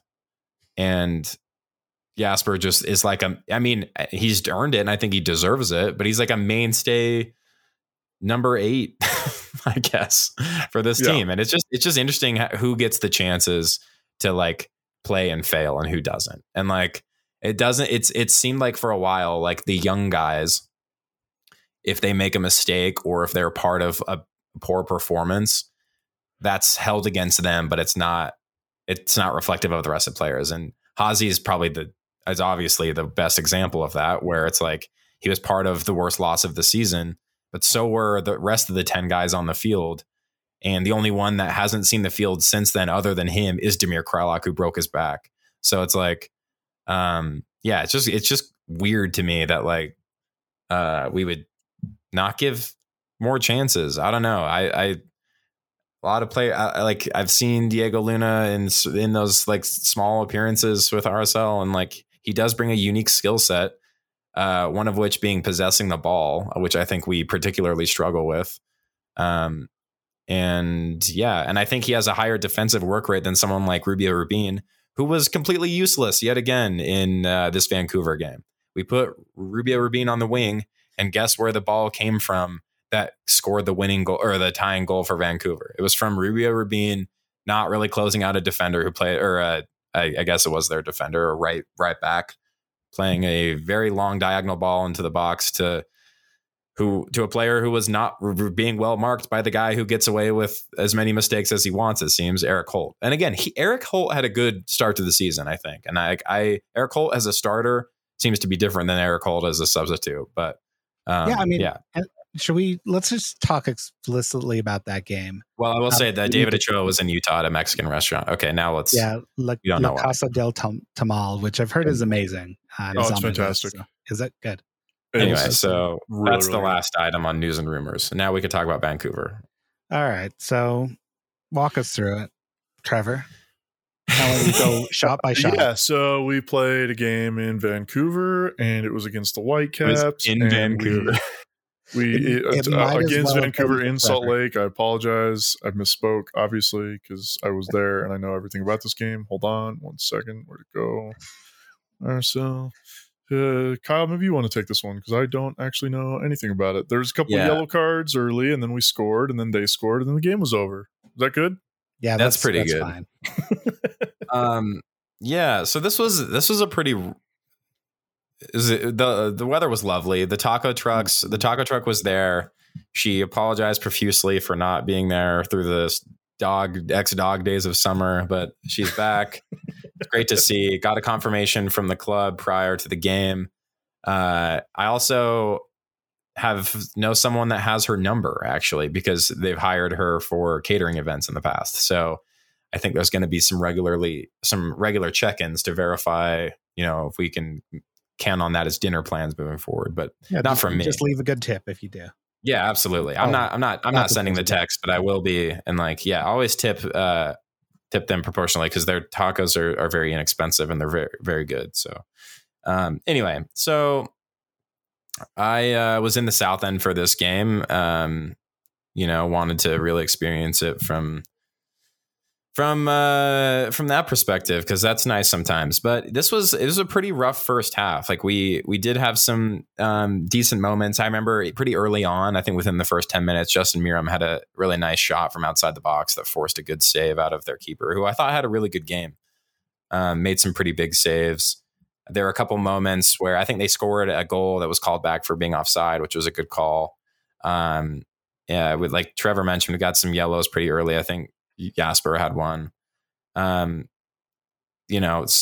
had a couple of chances in the first half, skied one, unfortunately. But yeah, overall, the first half was kind of a snooze fest. I wasn't particularly impressed, other than the couple times we forced a good save out of their keeper, but I was nervous about it. And then pretty early on in the second half, I was even more nervous because Vancouver came out of the gate in the second half, creating a bunch of really good chances very quickly. I think it was literally, okay, I'm looking back on it, 46th minute, they get a couple looks inside the 18, and wasn't awesome. They had one that really they probably should have scored on, where I think it's Justin Glad that gets completely turned because Aaron Herrera was out of position and they cut inside and missed a pretty easy shot. So yeah, was that Cavallini? Yes, it was. Mm-hmm. There was another. Oh man, 51st minute, there was actually a really good moment where we forced probably the best save out of their keeper, where Sergio Cordova had some nice work down the wing, was able to play a ball into Savarino, who. One of those instances where he's really benefiting from being in a central position where he takes a shot from the top of the box and forces a really good save out of their keeper. That was good to see, but it was a good performance from their keeper, but we need to be scoring these. There was another moment. I can't remember how far into the second half, but Savarino, it was the 56th minute where Sava hits the crossbar from about the penalty spot. Gotta see that one go in because was in a really great position. Well, and then we have to talk about the rebound there. Oh, because it drops right to Sergio Cordova. Yeah. And instead of Cordova reacting to it, it bounces off of him like very tamely and is saved by the goalkeeper. But it wasn't a shot. It was just bounced off of him from that was a yard out. Yeah, that was pretty tough to see. If he gets better control on that or is able to hit it first time, then that should be a goal. But yeah, that was pretty frustrating. And then, some more chances from Vancouver. They had a really nice volleyed shot that McMath dealt with pretty well. But the biggest moment, obviously, for us in this half was, and this came off of Vancouver just blasting the ball off the crossbar immediately. So they hit the crossbar. That's the name of the show. Yeah, they hit it off the crossbar, and we cleared it decently well and immediately counterattack from that crossbar hit. And Jasper Loffelson plays a very, very nice pass in behind for Sergio Cordova, who does pretty well with this one. Patiently kind of just lets the defender take himself out of the play and then buries it to the far post, which was it was a really good goal. And I really liked to see that. I was very stoked about that goal, obviously. And the pass was phenomenal. Something that I do not understand, though, is seeing how we scored this goal and how we scored the last goal and seeing how we created our chances in this game, our best chances, which came from, passing inside the box. That came from, I can't remember what the Pep Guardiola pass is, but from the sixth across. Yeah, the danger zone. Seeing how we create our best chances and seeing what we try to do over and over again is very fascinating to me, that we just often seem to not play to our strengths, where I'm watching how, we create these chances and we still somehow want to do the endless crossing. We want to cut outside instead of cutting inside toward the goal and setting up a progressive pass. We do a lot of crossing the ball to, again, no one that can get on the other end of it. So, but then, of course, the most frustrating things about this game, I can't remember. I need to check the minute on it. What minute did we start making substitutions? 62nd. Michael Chang left for Anderson Julio. Yeah, so that was fine. You would think would play at winger, but he instead just sort of played it forward. Yeah, it's entirely unclear what Anderson Julio's instructions in any game actually are. He does whenever, I don't know if he's told to play winger. It actually does make sense to me that Pablo doesn't see him as a winger, as a replacement for either of those guys, because anytime he's on the field, he's just playing as as another forward. So, yeah, I know he is a winger, but we don't have him play wing. We have him play forward or second striker or whatever. But anyway, so yeah, we make that sub in the 62nd. But then in the 72nd, we put in Scott Caldwell and Rubio Rubin. So Rubio Rubin comes in as another winger for Justin Miram. Scott Caldwell is now in the middle of the field. So our midfield is now Pablo Ruiz and Scott Caldwell. And now we have Sergio Cordova, Rubio Rubin, and Anderson Julio all playing who are all sort of, and Savarino. So we're playing a 4-2-4. And I'm just, that wasn't necessarily I'm not a Scott Caldwell fan. I'm sure he's a nice guy. I don't know anything about him. I don't you need to have a 3-man midfield if Scott Caldwell is playing in midfield, in my opinion. And we did not do that. We replaced him from Jasper, who covers a lot more ground. He's a lot more of a two-way player. And I think that left us exposed. And then a big moment was when we did end up taking Sergio Cordova out for Eric Holt in the 83rd minute. So we move into a 5-back or a 3-back, whatever. And we end up conceding 4 minutes later to Julian Gressel, who headed a ball from around the penalty spot. And the man that lost his mark was Eric Holt. the pass got in way too easily. No one, it was all too easy for Vancouver. And it was a huge, gigantic, massive disappointment bummer to see because it was so clear to me that we needed a second goal. After we score the first one, I was like, if we don't get a second one, I feel like we're in trouble here. And I was really worried about exactly what happened happening. And taking off our foot off the gas. And Pablo was kind of asked about this by Tom about like the psychology that goes on to that the team experiences when you sub in a defensive player for an attacking player like that. And if you just naturally sit back more. And Pablo agreed and said that's true. And talked about momentum and all these different things. But there are ways you can, set your team up to where you're not just sitting that far back and letting crosses bomb in from like diagonally to open strikers. I don't know if that was necessarily a mentality thing, but maybe. I don't know. What did you think, Trevor?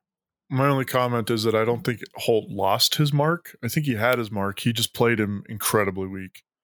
Like they both challenged for the ball in the air, and Holt seemed like he was just jumping to jump. Like he's like, oh, I got to also be in the air. Okay, let's do it.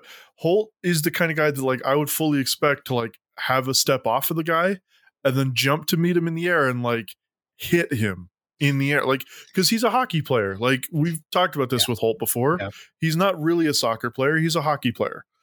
He challenges with his hips. He challenges like into their body. He's not very careful. Like it leads to a lot of fouls. But like that's his defensive style. And if that's your style, like that's fine. But it was a very un-Eric Holt like challenge. He jumped the wrong way. Yeah. Yeah. Like he just wasn't in the right spot, didn't jump the right way, just didn't defend it the way that you would expect him to. So yeah, it was just very, very weak defending, very poor defending in a pretty critical moment.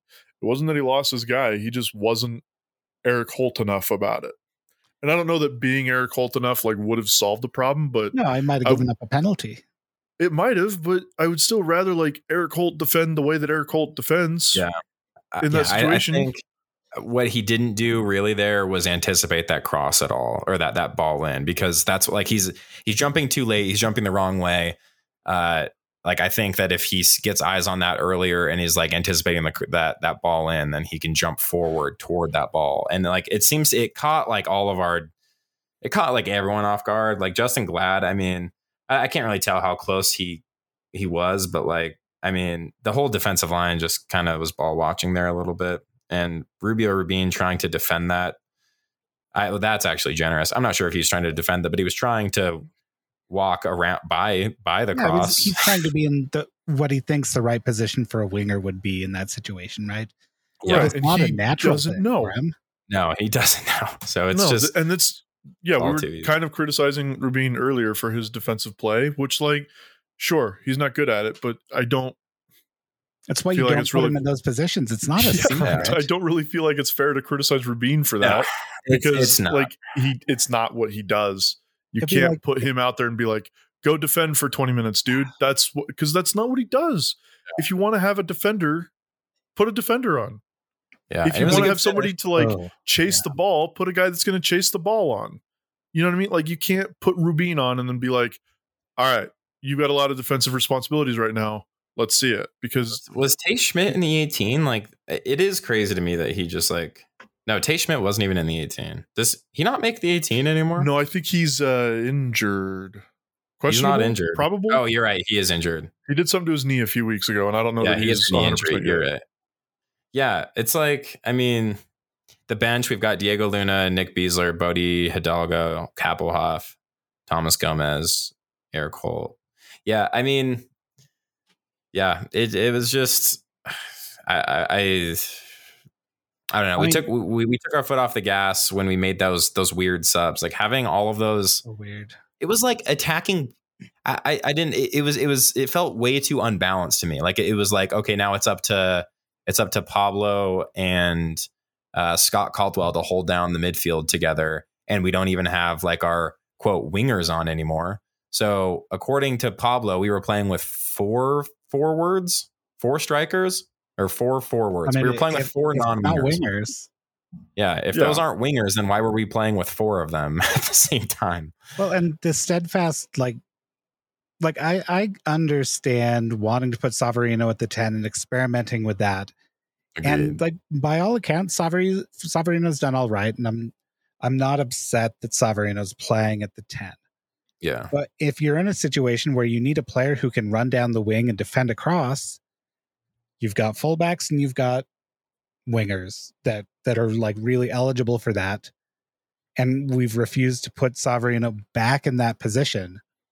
And I mean, there's not a good reason why, right? Like, he was more than capable there. He's more natural with it than Rubio Rubin would be. Anderson Julio's more natural with it than Rubio Rubin would be. It just, it didn't make any sense. Yeah, I did not understand what the strategy was there really at all. Yeah, it just felt like a completely unbalanced formation, or it was an unbalanced set of players once we made those first 2 substitutions, especially with how undisciplined positionally Anderson Julio is, and like his main instruction seems to be like try to like run into long balls and behind. You know, I didn't know what the plan was, and having him on the field at the same time as Rubio Rubin and Sergio Cordova just didn't really make sense to me. And Scott Caldwell, like I said, I don't think can dominate a midfield with one other midfielder at his side. It just like was never going to happen. So I don't know. It was a really, really disappointing game to give up that point or those 2 points, because we're told that like, you know, this is playoff. Every game is a playoff game. And then for us to just really feel like we threw things away like that was just a gigantic bummer. At home too. At home. And like Pablo in his interview today, I was also saying that like he said explicitly, there's no such thing as home advantage at this stage in the season. I've got to think about that. Oh my God, I forgot about that. Yeah, he said there's no such thing as home field advantage at this stage in the season. He said away teams play like home teams. And no, is he just saying that? I think he's just saying that because we won at Seattle last week, and then we lost, or it felt. I mean, that by all accounts, that was a loss to Vancouver.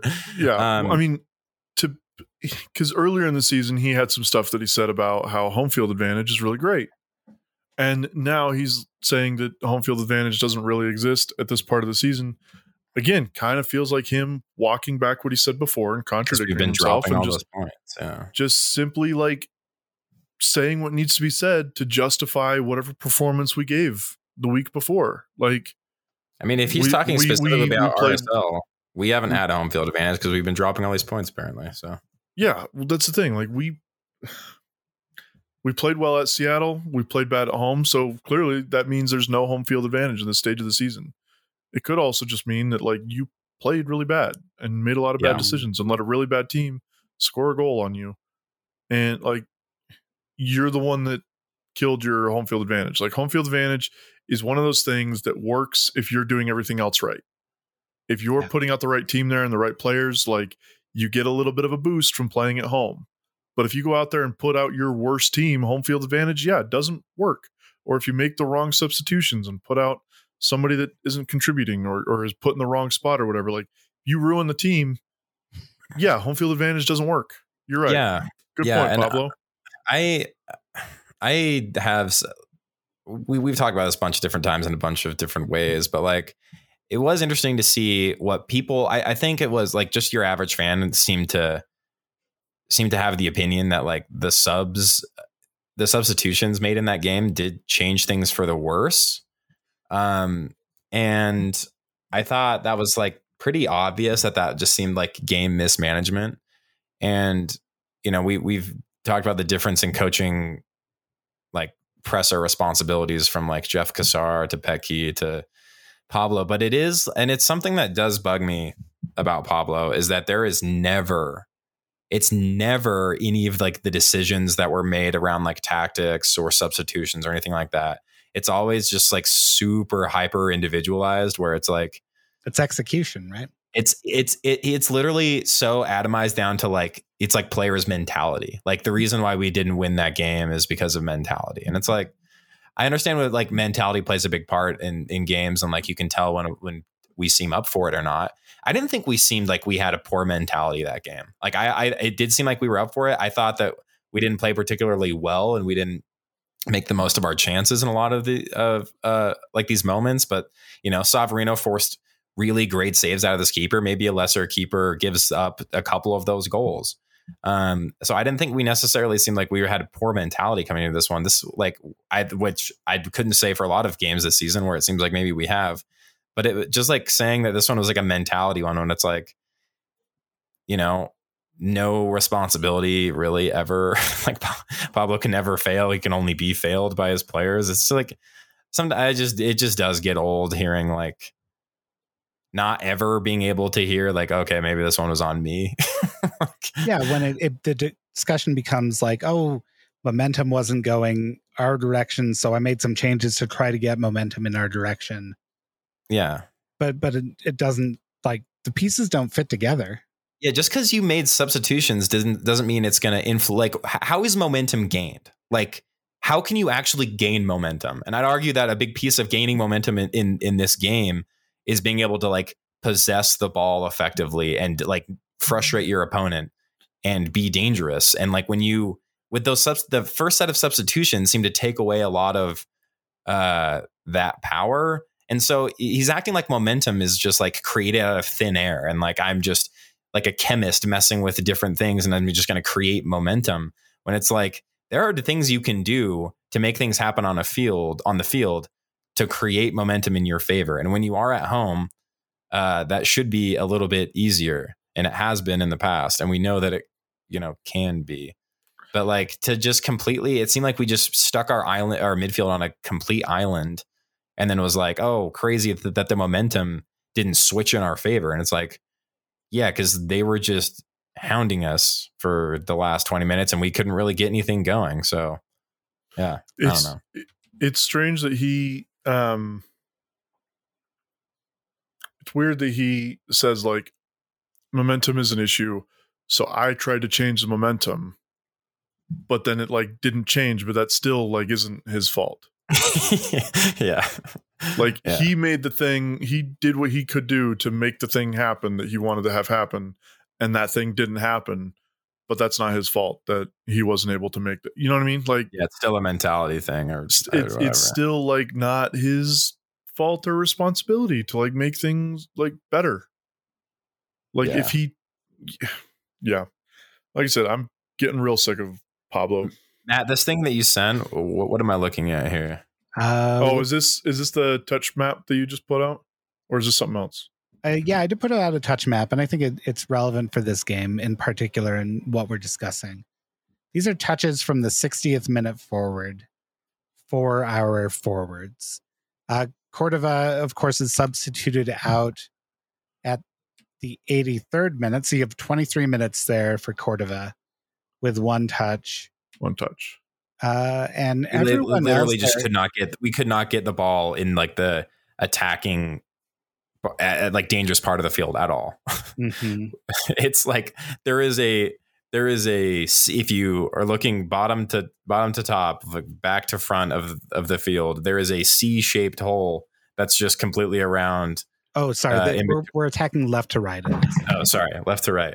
Okay, well, it's the same thing where we did. Yeah, there's still a hole, it's not much better. A little like, less. It's like it's just completely empty up there. So I mean, we did our very best, I guess. But man, I mean, and it's split pretty evenly between like attacking touches and defensive touches. Mm-hmm. One of those touches is dead center, and I'll bet that's a touch from right after the goal. That's a kickoff. Yep, that is. Yeah. So like we've got equal touches in the attacking half and the defensive half, but we're looking at 4 forwards touches, and there's only 2 touches that are inside the attacking 18. Yeah. And no one really on like the midfield wing areas. So, yep. Yeah. I mean, it really illustrates what happened in this game, which is we made substitutions, they didn't work. Right? We couldn't find the ball. But the way Pablo talked about the game when he talked today with Tom Hackett for the RSL show, he talked about like the way they drop into like a counterattacking shape. He didn't call it that. He didn't even use words like absorb pressure. It was a little. I think when you let Pablo go off, he gets lost in his words a little bit, and that's a very normal human thing. And I don't want to fault Pablo for that because that's happens to all of us. And if you let me talk long enough, it'll happen to me in very short order, I'm sure. And it's going to happen now. Yeah. Trevor's trying to goad me into forgetting. I'm just waiting for you to start. Yeah. No, but he talks about like absorbing pressure and counterattacking, and that being the goal with the way we made those substitutions. And that only really works when you can get players in attacking positions the ball, right? Yeah. And we didn't. Not in any meaningful way. We didn't press. Like we just sort of let them like have the game at that point. And once we scored a goal up and went up 1-0, like it's right at the start of this. And for us to like drop off our pressure like seems almost criminal. I don't know. Yeah. Yeah, we didn't score the goal late enough in the game for it to be like, okay, let's just hold on to this. Like if you score a goal in like the 80th minute on and it's a 1-0 game, then I can't really fault the coach for being like, okay, we got it. We pressed for 80 minutes. We tried and we finally got our goal. Let's just hold on for the last 10 minutes. Like I can see that making sense. But when you're like scoring a goal, when did the goal come? It was the 61st? 60th minute. 60th minute? 61st on this, but yeah. Okay, yeah.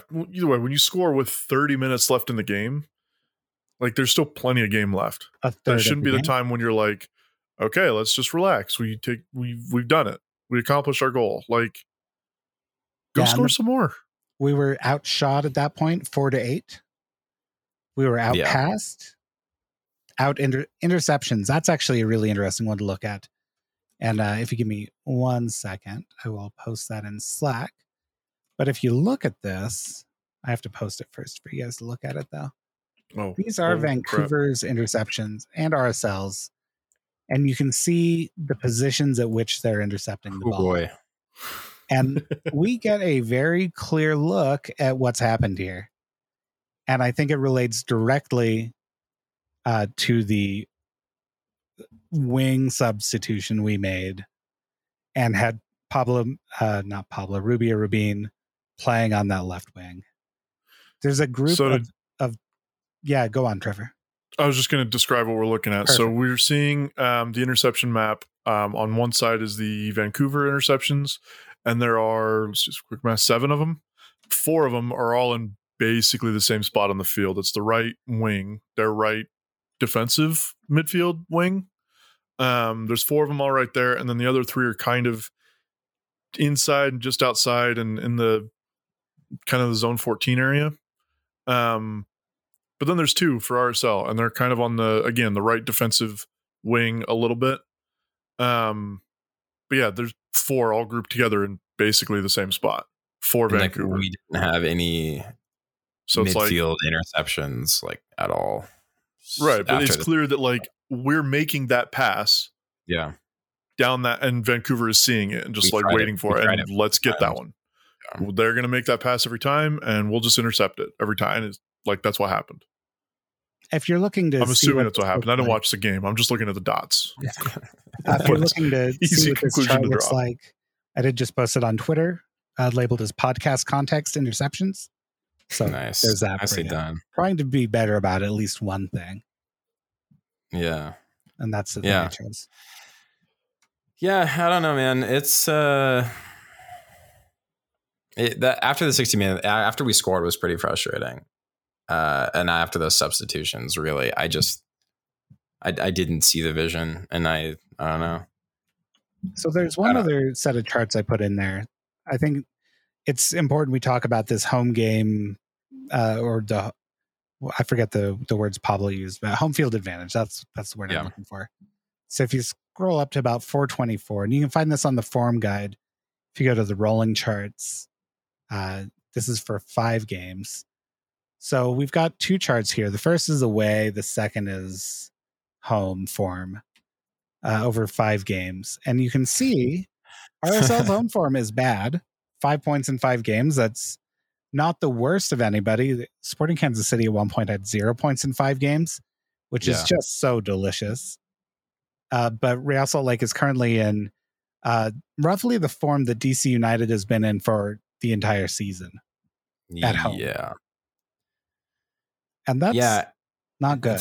It's absolutely not good. And it's also like when he mentions, when he says that, teams don't have home field advantage at this stage in the season. That's an interesting thing to say before we have an away game at Dallas, who's been pretty considerably better at home recently than they have on the road. Mm-hmm. So 10 that's from the last 5.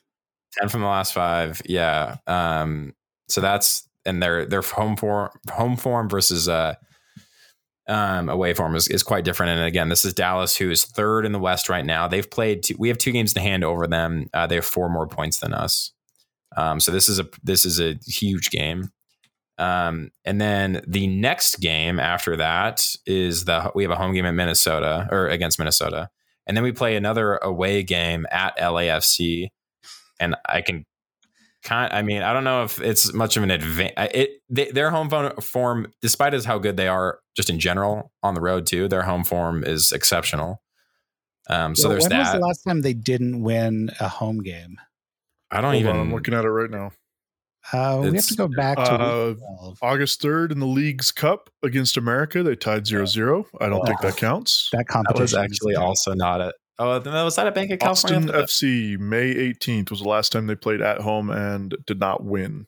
Okay, it's safe to say that they have had a home field advantage recently. I will also say that the final or the next one we play is against Austin, who actually is kind of a weird outlier where they are better on the road, it seems, as of late.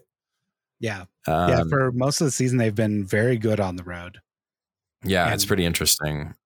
And then, of course, LAFC levels. So, yeah, the Galaxy is our last away game, who are way better at home than they are on the road. So, yeah, I don't know. It kind of seems like there's still a home field advantage, but listen, man, I don't make the rules around here. I just report the rules, just a hall monitor.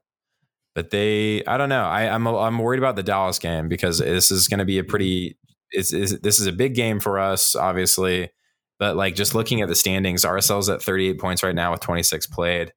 Nashville is played 1 more than us. They're right behind us with 36. Galaxy have only played 25, so they have a game in hand over us, and they have 34 points.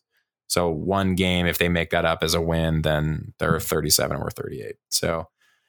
And then, of course, we have the Vancouver Whitecaps. That was a big game for them because they're only 4 points behind us now as well. And then we have Seattle and Portland at 33. So it's going to get a little nervy. We have 8 games left? 1, 2, 5, 6, 7, 8.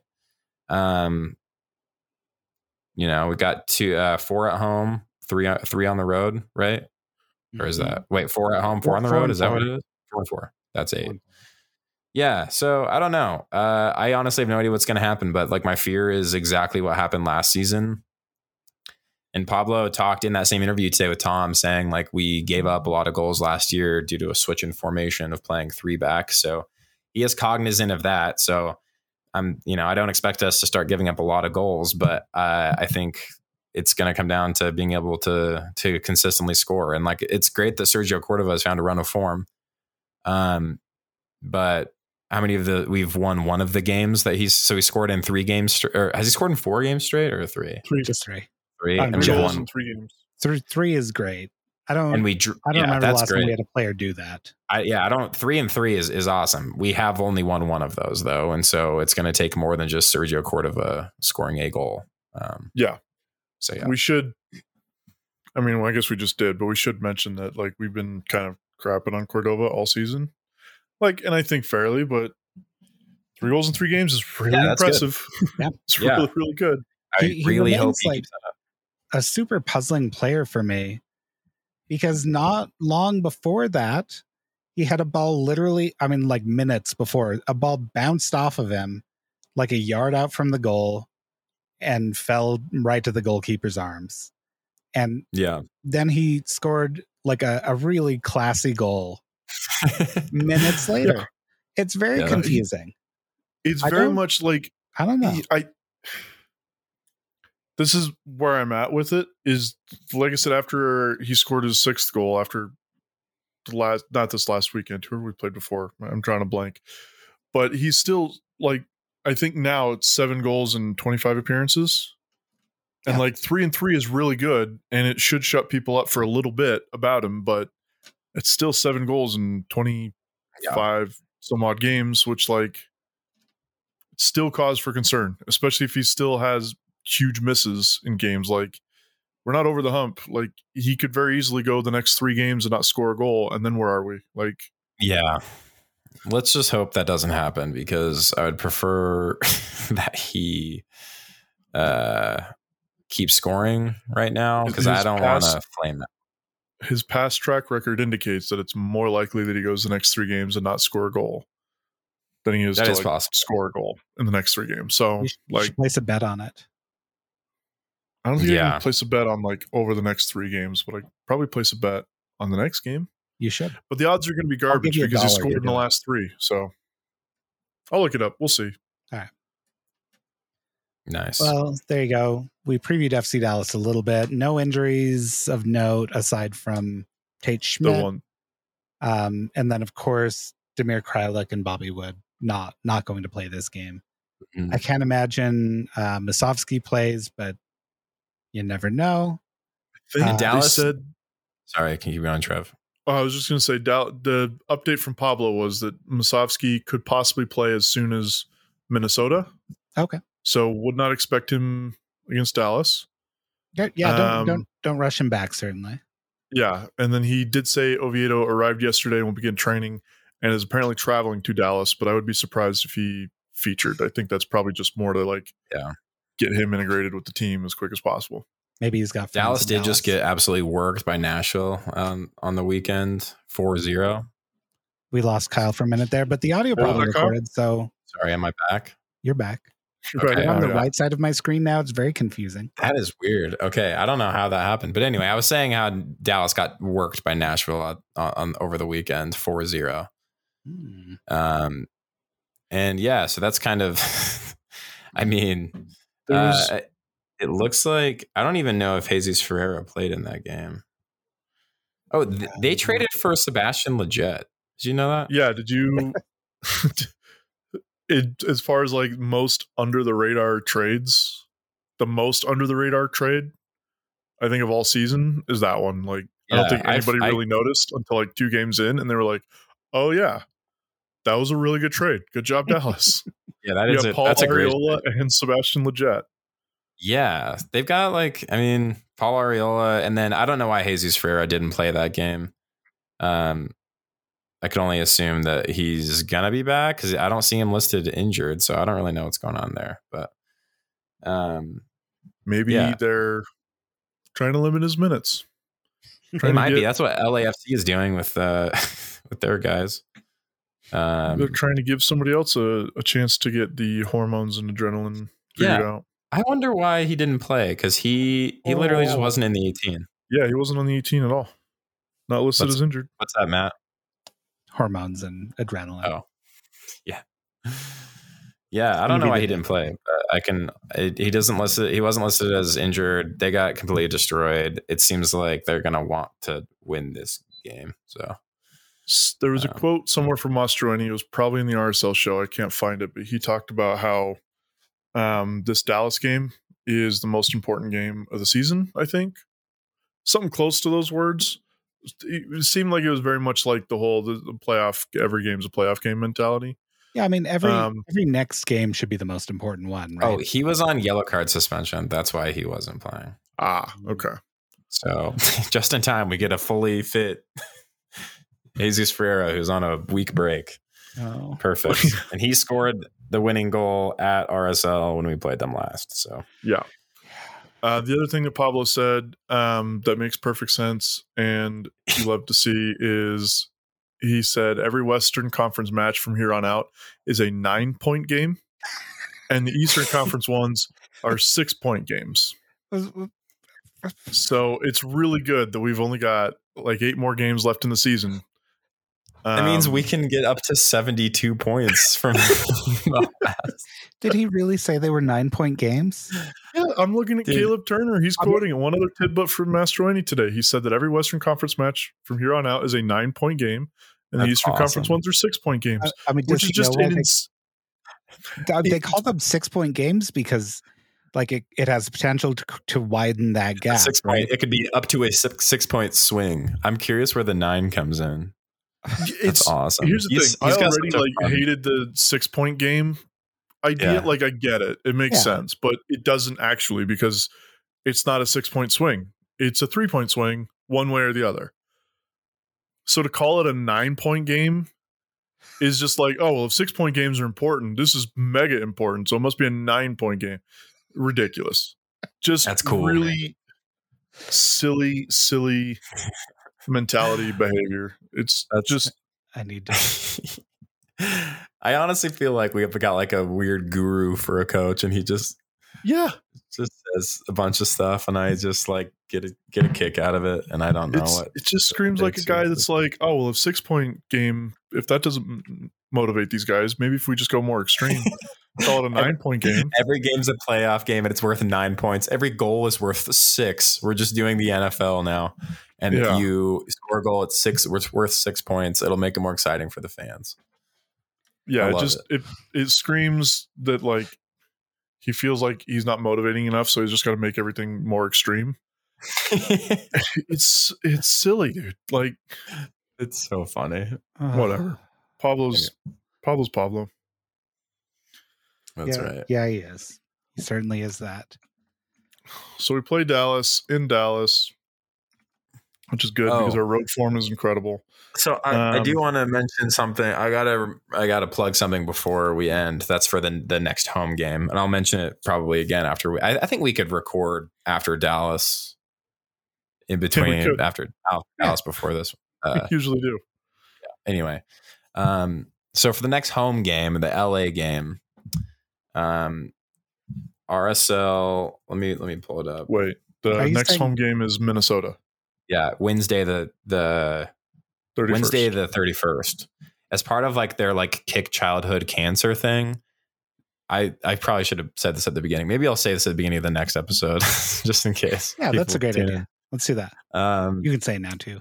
They're doing like the kick childhood cancer thing, and they want everyone to bring teddy bears to the game. And the reason they want them to do that, and they can't publicize this on their official team channels. We want people to do this. We want people to bring teddy bears, and then when RSL hopefully scores a goal, everyone throws the teddy bears on the field, and they will collect them and do nice things with them. So yeah, bring a teddy bear to the LA game. Okay. And I'll mention that again next. So I'm so sorry. Minnesota. Okay. Why do I keep saying LA? Okay. I have no idea why, because we don't play LA at home. I know. Because I was just looking at the Galaxy's form. Sorry. Home game 31st, Minnesota. And I need to stop looking at Jesus Ferreira and LA Galaxy on my computer because they've really caught my attention. Anyway, teddy bear 31st. Bring one or a bunch or whatever. I don't know. Go to DI. I don't know where you get teddy bears for cheap, but you can buy them in bulk, maybe. Ooh, AliExpress. Neighbor child who has teddy bears, just go steal it. Yeah, or just take them, or just pay him $2, him or her, because kids are gullible. There's a box you can get from Amazon. You can get 8 mini plush bears for $16. You can get 8 all at the same time. If somebody wants to bring the gigantic ones that you can get at Costco, I think that would be permissible as well. Apparently, you're free to go through security with any size of teddy bear. Are we talking like a squishmallow type teddy bear? Yes, the 6-foot one. Bring that. Let's see. So I'm looking at AliExpress now, and I'm trying to see. Like, can you buy 10,000 teddy bears? I mean, I probably could. Just I don't think 10 pallets of teddy bears. Just max out every credit card I have on teddy bears. And that's real devotion, though. Oh, here's some that look like cute little boba drinks. I'm gonna post these in Slack for you guys. Certainly not Like going to teddy post a bears that link. look like boba drinks. Is that what you're talking about? Yes. I'm not going to post that online because on Twitter, at least. Oh my goodness. It's an evil site. But. That's awesome. Wholesale teddy bears at discount prices. And this is a 40 centimeter size. These probably won't show up in time, but I like the idea here. September 19th. Yeah. Those are way bigger than I expected. They're like just the 40 centimeter ones are huge. Yeah. That's like so funny looking. These pictures are hilarious. This site is so crazy. AliExpress is just. Oh, how about there are probably some good teddy bears on Wish. Teddy bears. I found plushinnarush.com. Oh. Which you can buy, like they only sell like sets. Let's see. A 14-inch natural Colorama XL bear variety pack. 6 pieces per set, $9 each, $54. Nice. $150 minimum order required. So you can buy a lot of bears. Did you guys know? You guys, okay, I'm going to send you a link. Hold on. Check out what you can buy on here. It's pretty cool. Here we go. I love this part of the show where we've brought this up many times. I just sent a link to an Alibaba where you can buy a roller coaster for $160,000. You can get a $500 coupon though. Yeah, that's true. So it would be $159,000, 1,900 or 500. That is $159,500. There we go. That is cheaper than a Lamborghini. That's true. So instead of buying a Lamborghini, like full on like the Wild Mouse. This is a big ride. Yeah, you can also buy really cool. This is your bargain one. It's $50,000. You can buy a cheap price kiddie amusement park equipment 16-person roller coaster. So it also, I think this one spins while you ride it too. They have a video of it, but yeah. So there's a lot of roller coaster and amusement park equipment you can buy on Alibaba. I'm not going to recommend you do this, but in case you're looking for, if we get enough people on the $20 level on our Patreon, then we'll buy one. That's a good point. And I will say, like, I think it's important that people that may have acquired, like people that are lucky enough to be homeowners, you might have acquired some home equity in the last like couple of years. I think it's important that you take out a home equity loan and buy a roller coaster, because think about how much more money your house will be worth if you have a roller coaster. I was going to say, we should, as a podcast, buy one of these and donate it to the America First Credit Union Plaza outside Rio Tinto. Oh my gosh. Well, we don't have to buy it. We could just agitate the club so much that they are forced to buy it. If I were a billionaire, I would be. If I were a billionaire, I would be such a menace. Sometimes, like I would probably. I don't know if you can put $180,000 roller coaster on a credit card, but I would do that and ship it to someone like the Rio Tinto Stadium or someone I hated. Just with a card on the outside that's like, yes, got this for you. Hope you enjoy. Hope you have fun. Like, how do they ship this? Like, do they like? How does any of this work? There's a water roller coaster for 200. Wait, this price doesn't make sense. $230. I might buy this one. Be. It's a model. Oh, this is just the tube to ride the water roller coaster. Okay. Just like shoot. All right, never mind. But anyway, so it says they'll deliver it in 20 days. Yeah, that's really good. If you need more than one now, you're in trouble. Yeah, I mean, they also sell like egg chairs that you can put yourself in for like VR situations. They do have bumper cars.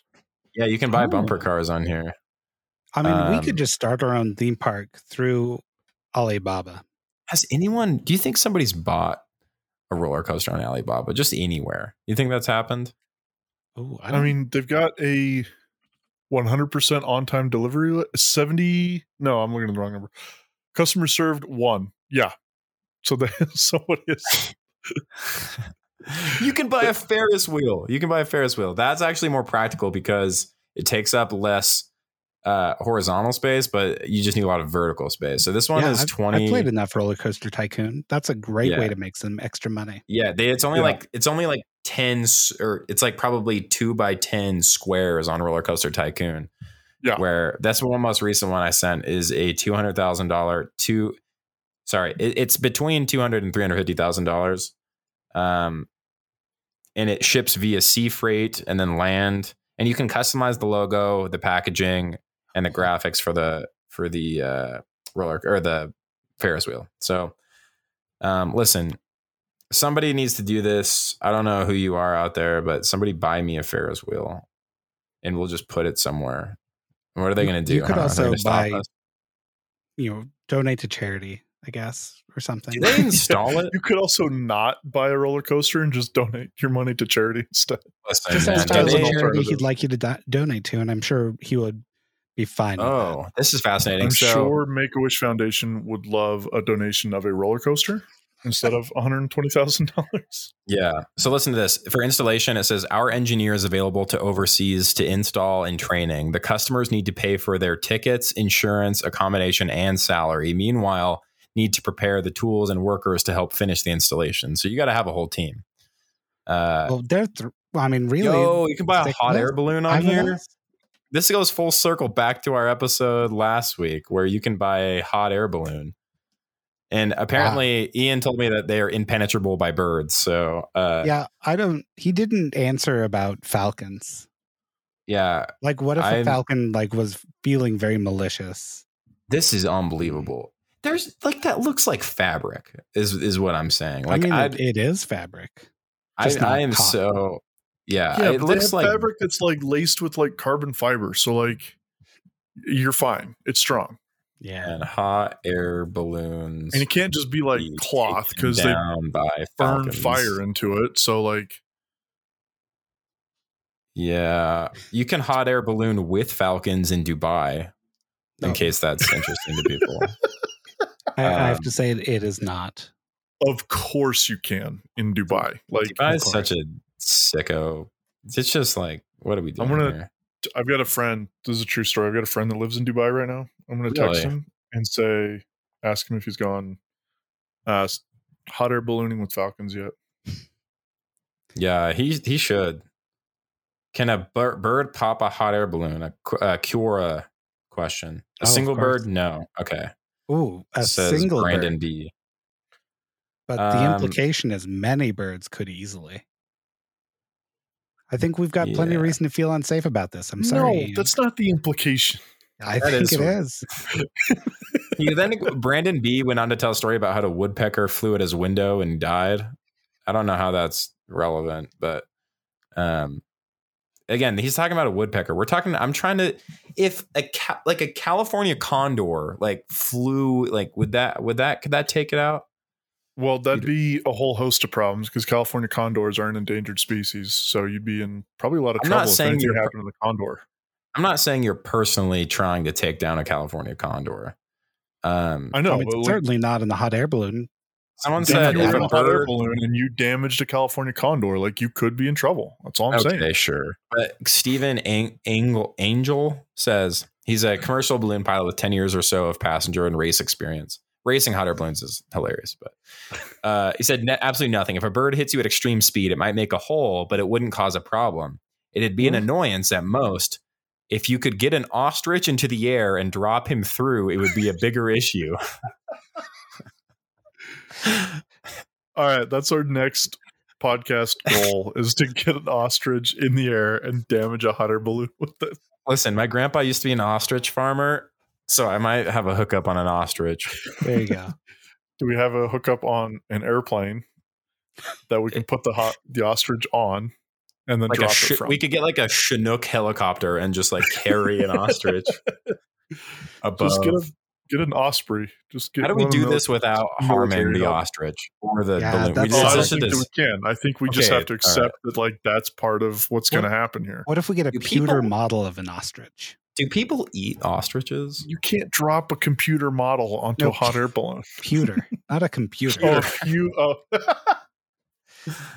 you meant make a computer Ostrich- model of this situation and see if we can Ostrich meat is becoming a part of balanced diets.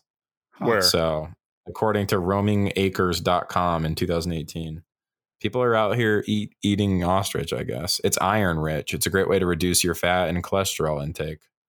Huh. Hmm. I'd love to try it. It's not endangered, right? There's They're just too ostriches? ethical No, I don't think so. They're not endangered, but they are weird. For sale in Utah. I don't know Exotic about meat that. market. Yeah, I don't know about. I'm not sure. I'm not sure how I like. They're too like weird of animals. They're like too big. All animals are too weird if you think too hard about it. That's how I feel. Is the ostrich the biggest bird? It's got to be, right? I mean, okay, yeah. Followed by big bird, yeah. I don't think you should be allowed to eat the biggest kind of whatever animal it is. You know? Like if there's like a mammal, like what's the biggest mammal? You shouldn't be able to eat that. Whales? Whales, mammals? Right? Blue whales, yeah. Yeah, you shouldn't be able to eat a blue whale. What's the biggest lizard? Do people eat? What's the biggest fish? Shark? Komodo dragons? Are they lizards? Whale sharks are the biggest fish. You shouldn't be able to eat that. I'm just saying that this is across the board. I don't think people do eat whale sharks. Good. It's because it's the biggest fish. That's why people don't eat it. I think it's the same should apply to birds. It is the common ostrich. So, I mean, like, it's not like you're eating a rare bird. Yeah, but it's too big. I'm not like rarity isn't in the equation. It's just the size. I wonder how big a common ostrich compared to cow. Pretty cow. Ostriches are like 6 to 8 feet tall, I think. All right, but they're not as long or as like hefty. No, not nearly. Like obviously cows have more meat, but cow weight. An ostrich. Oh wow! An average cow weighs 1,200 pounds. An average ostrich is only 287 pounds. Hold on. So maybe it's not very efficient. That's what I'm saying. Ostrich is similar in taste, texture, and appearance to beef. It's comparable to beef in iron and protein. Less than half the fat of chicken and 2/3 less fat than beef and pork. Nice. How much am I getting here? Hold on. Add to cart, $180, but for how much? There's no way. This is $180. Apparently, it's 2.5 to 3 pounds of ostrich tenderloin meat. Oh, absolutely not. Okay, we're abandoning the plan to buy ostrich meat and try it. I have had llama meat. Too big. That's fine. It's not the biggest. And it was okay. Wasn't my favorite. I feel like I could try again and do better. All right. Well, that's good to know. Ground ostrich meat is $30. All right, that's good to know. Again, bird's too big. Shouldn't be for sale. So, well, I'm also anti-eating big bird. So, yeah, all those yellow feathers. It would be gross. Tastes like human, probably. Anyway, so we hit the 2-hour mark. So that's we hit the 2-hour mark talking about roller coasters. So that's we good. did. So thanks for listening. If you made it this far, tweet at one of us and we'll give you a special something. Tell us what kind of exotic animal you would like to eat. Talk to me about the rehearsal and bring a teddy bear that won't be eaten to the game against Minnesota United on August 31st. And I will mention this again next week. So you'll have no excuse. Oh, before we end, let's do this live on air. Peek behind the curtain. Social hour teddy bear thing. There. Yes. It's in the doc. Okay. Now we are obligated to talk about it. And I'll get Gustavo Cuellar in there while I can. And thank you. We'll get back on that train. Thanks for listening. Good night.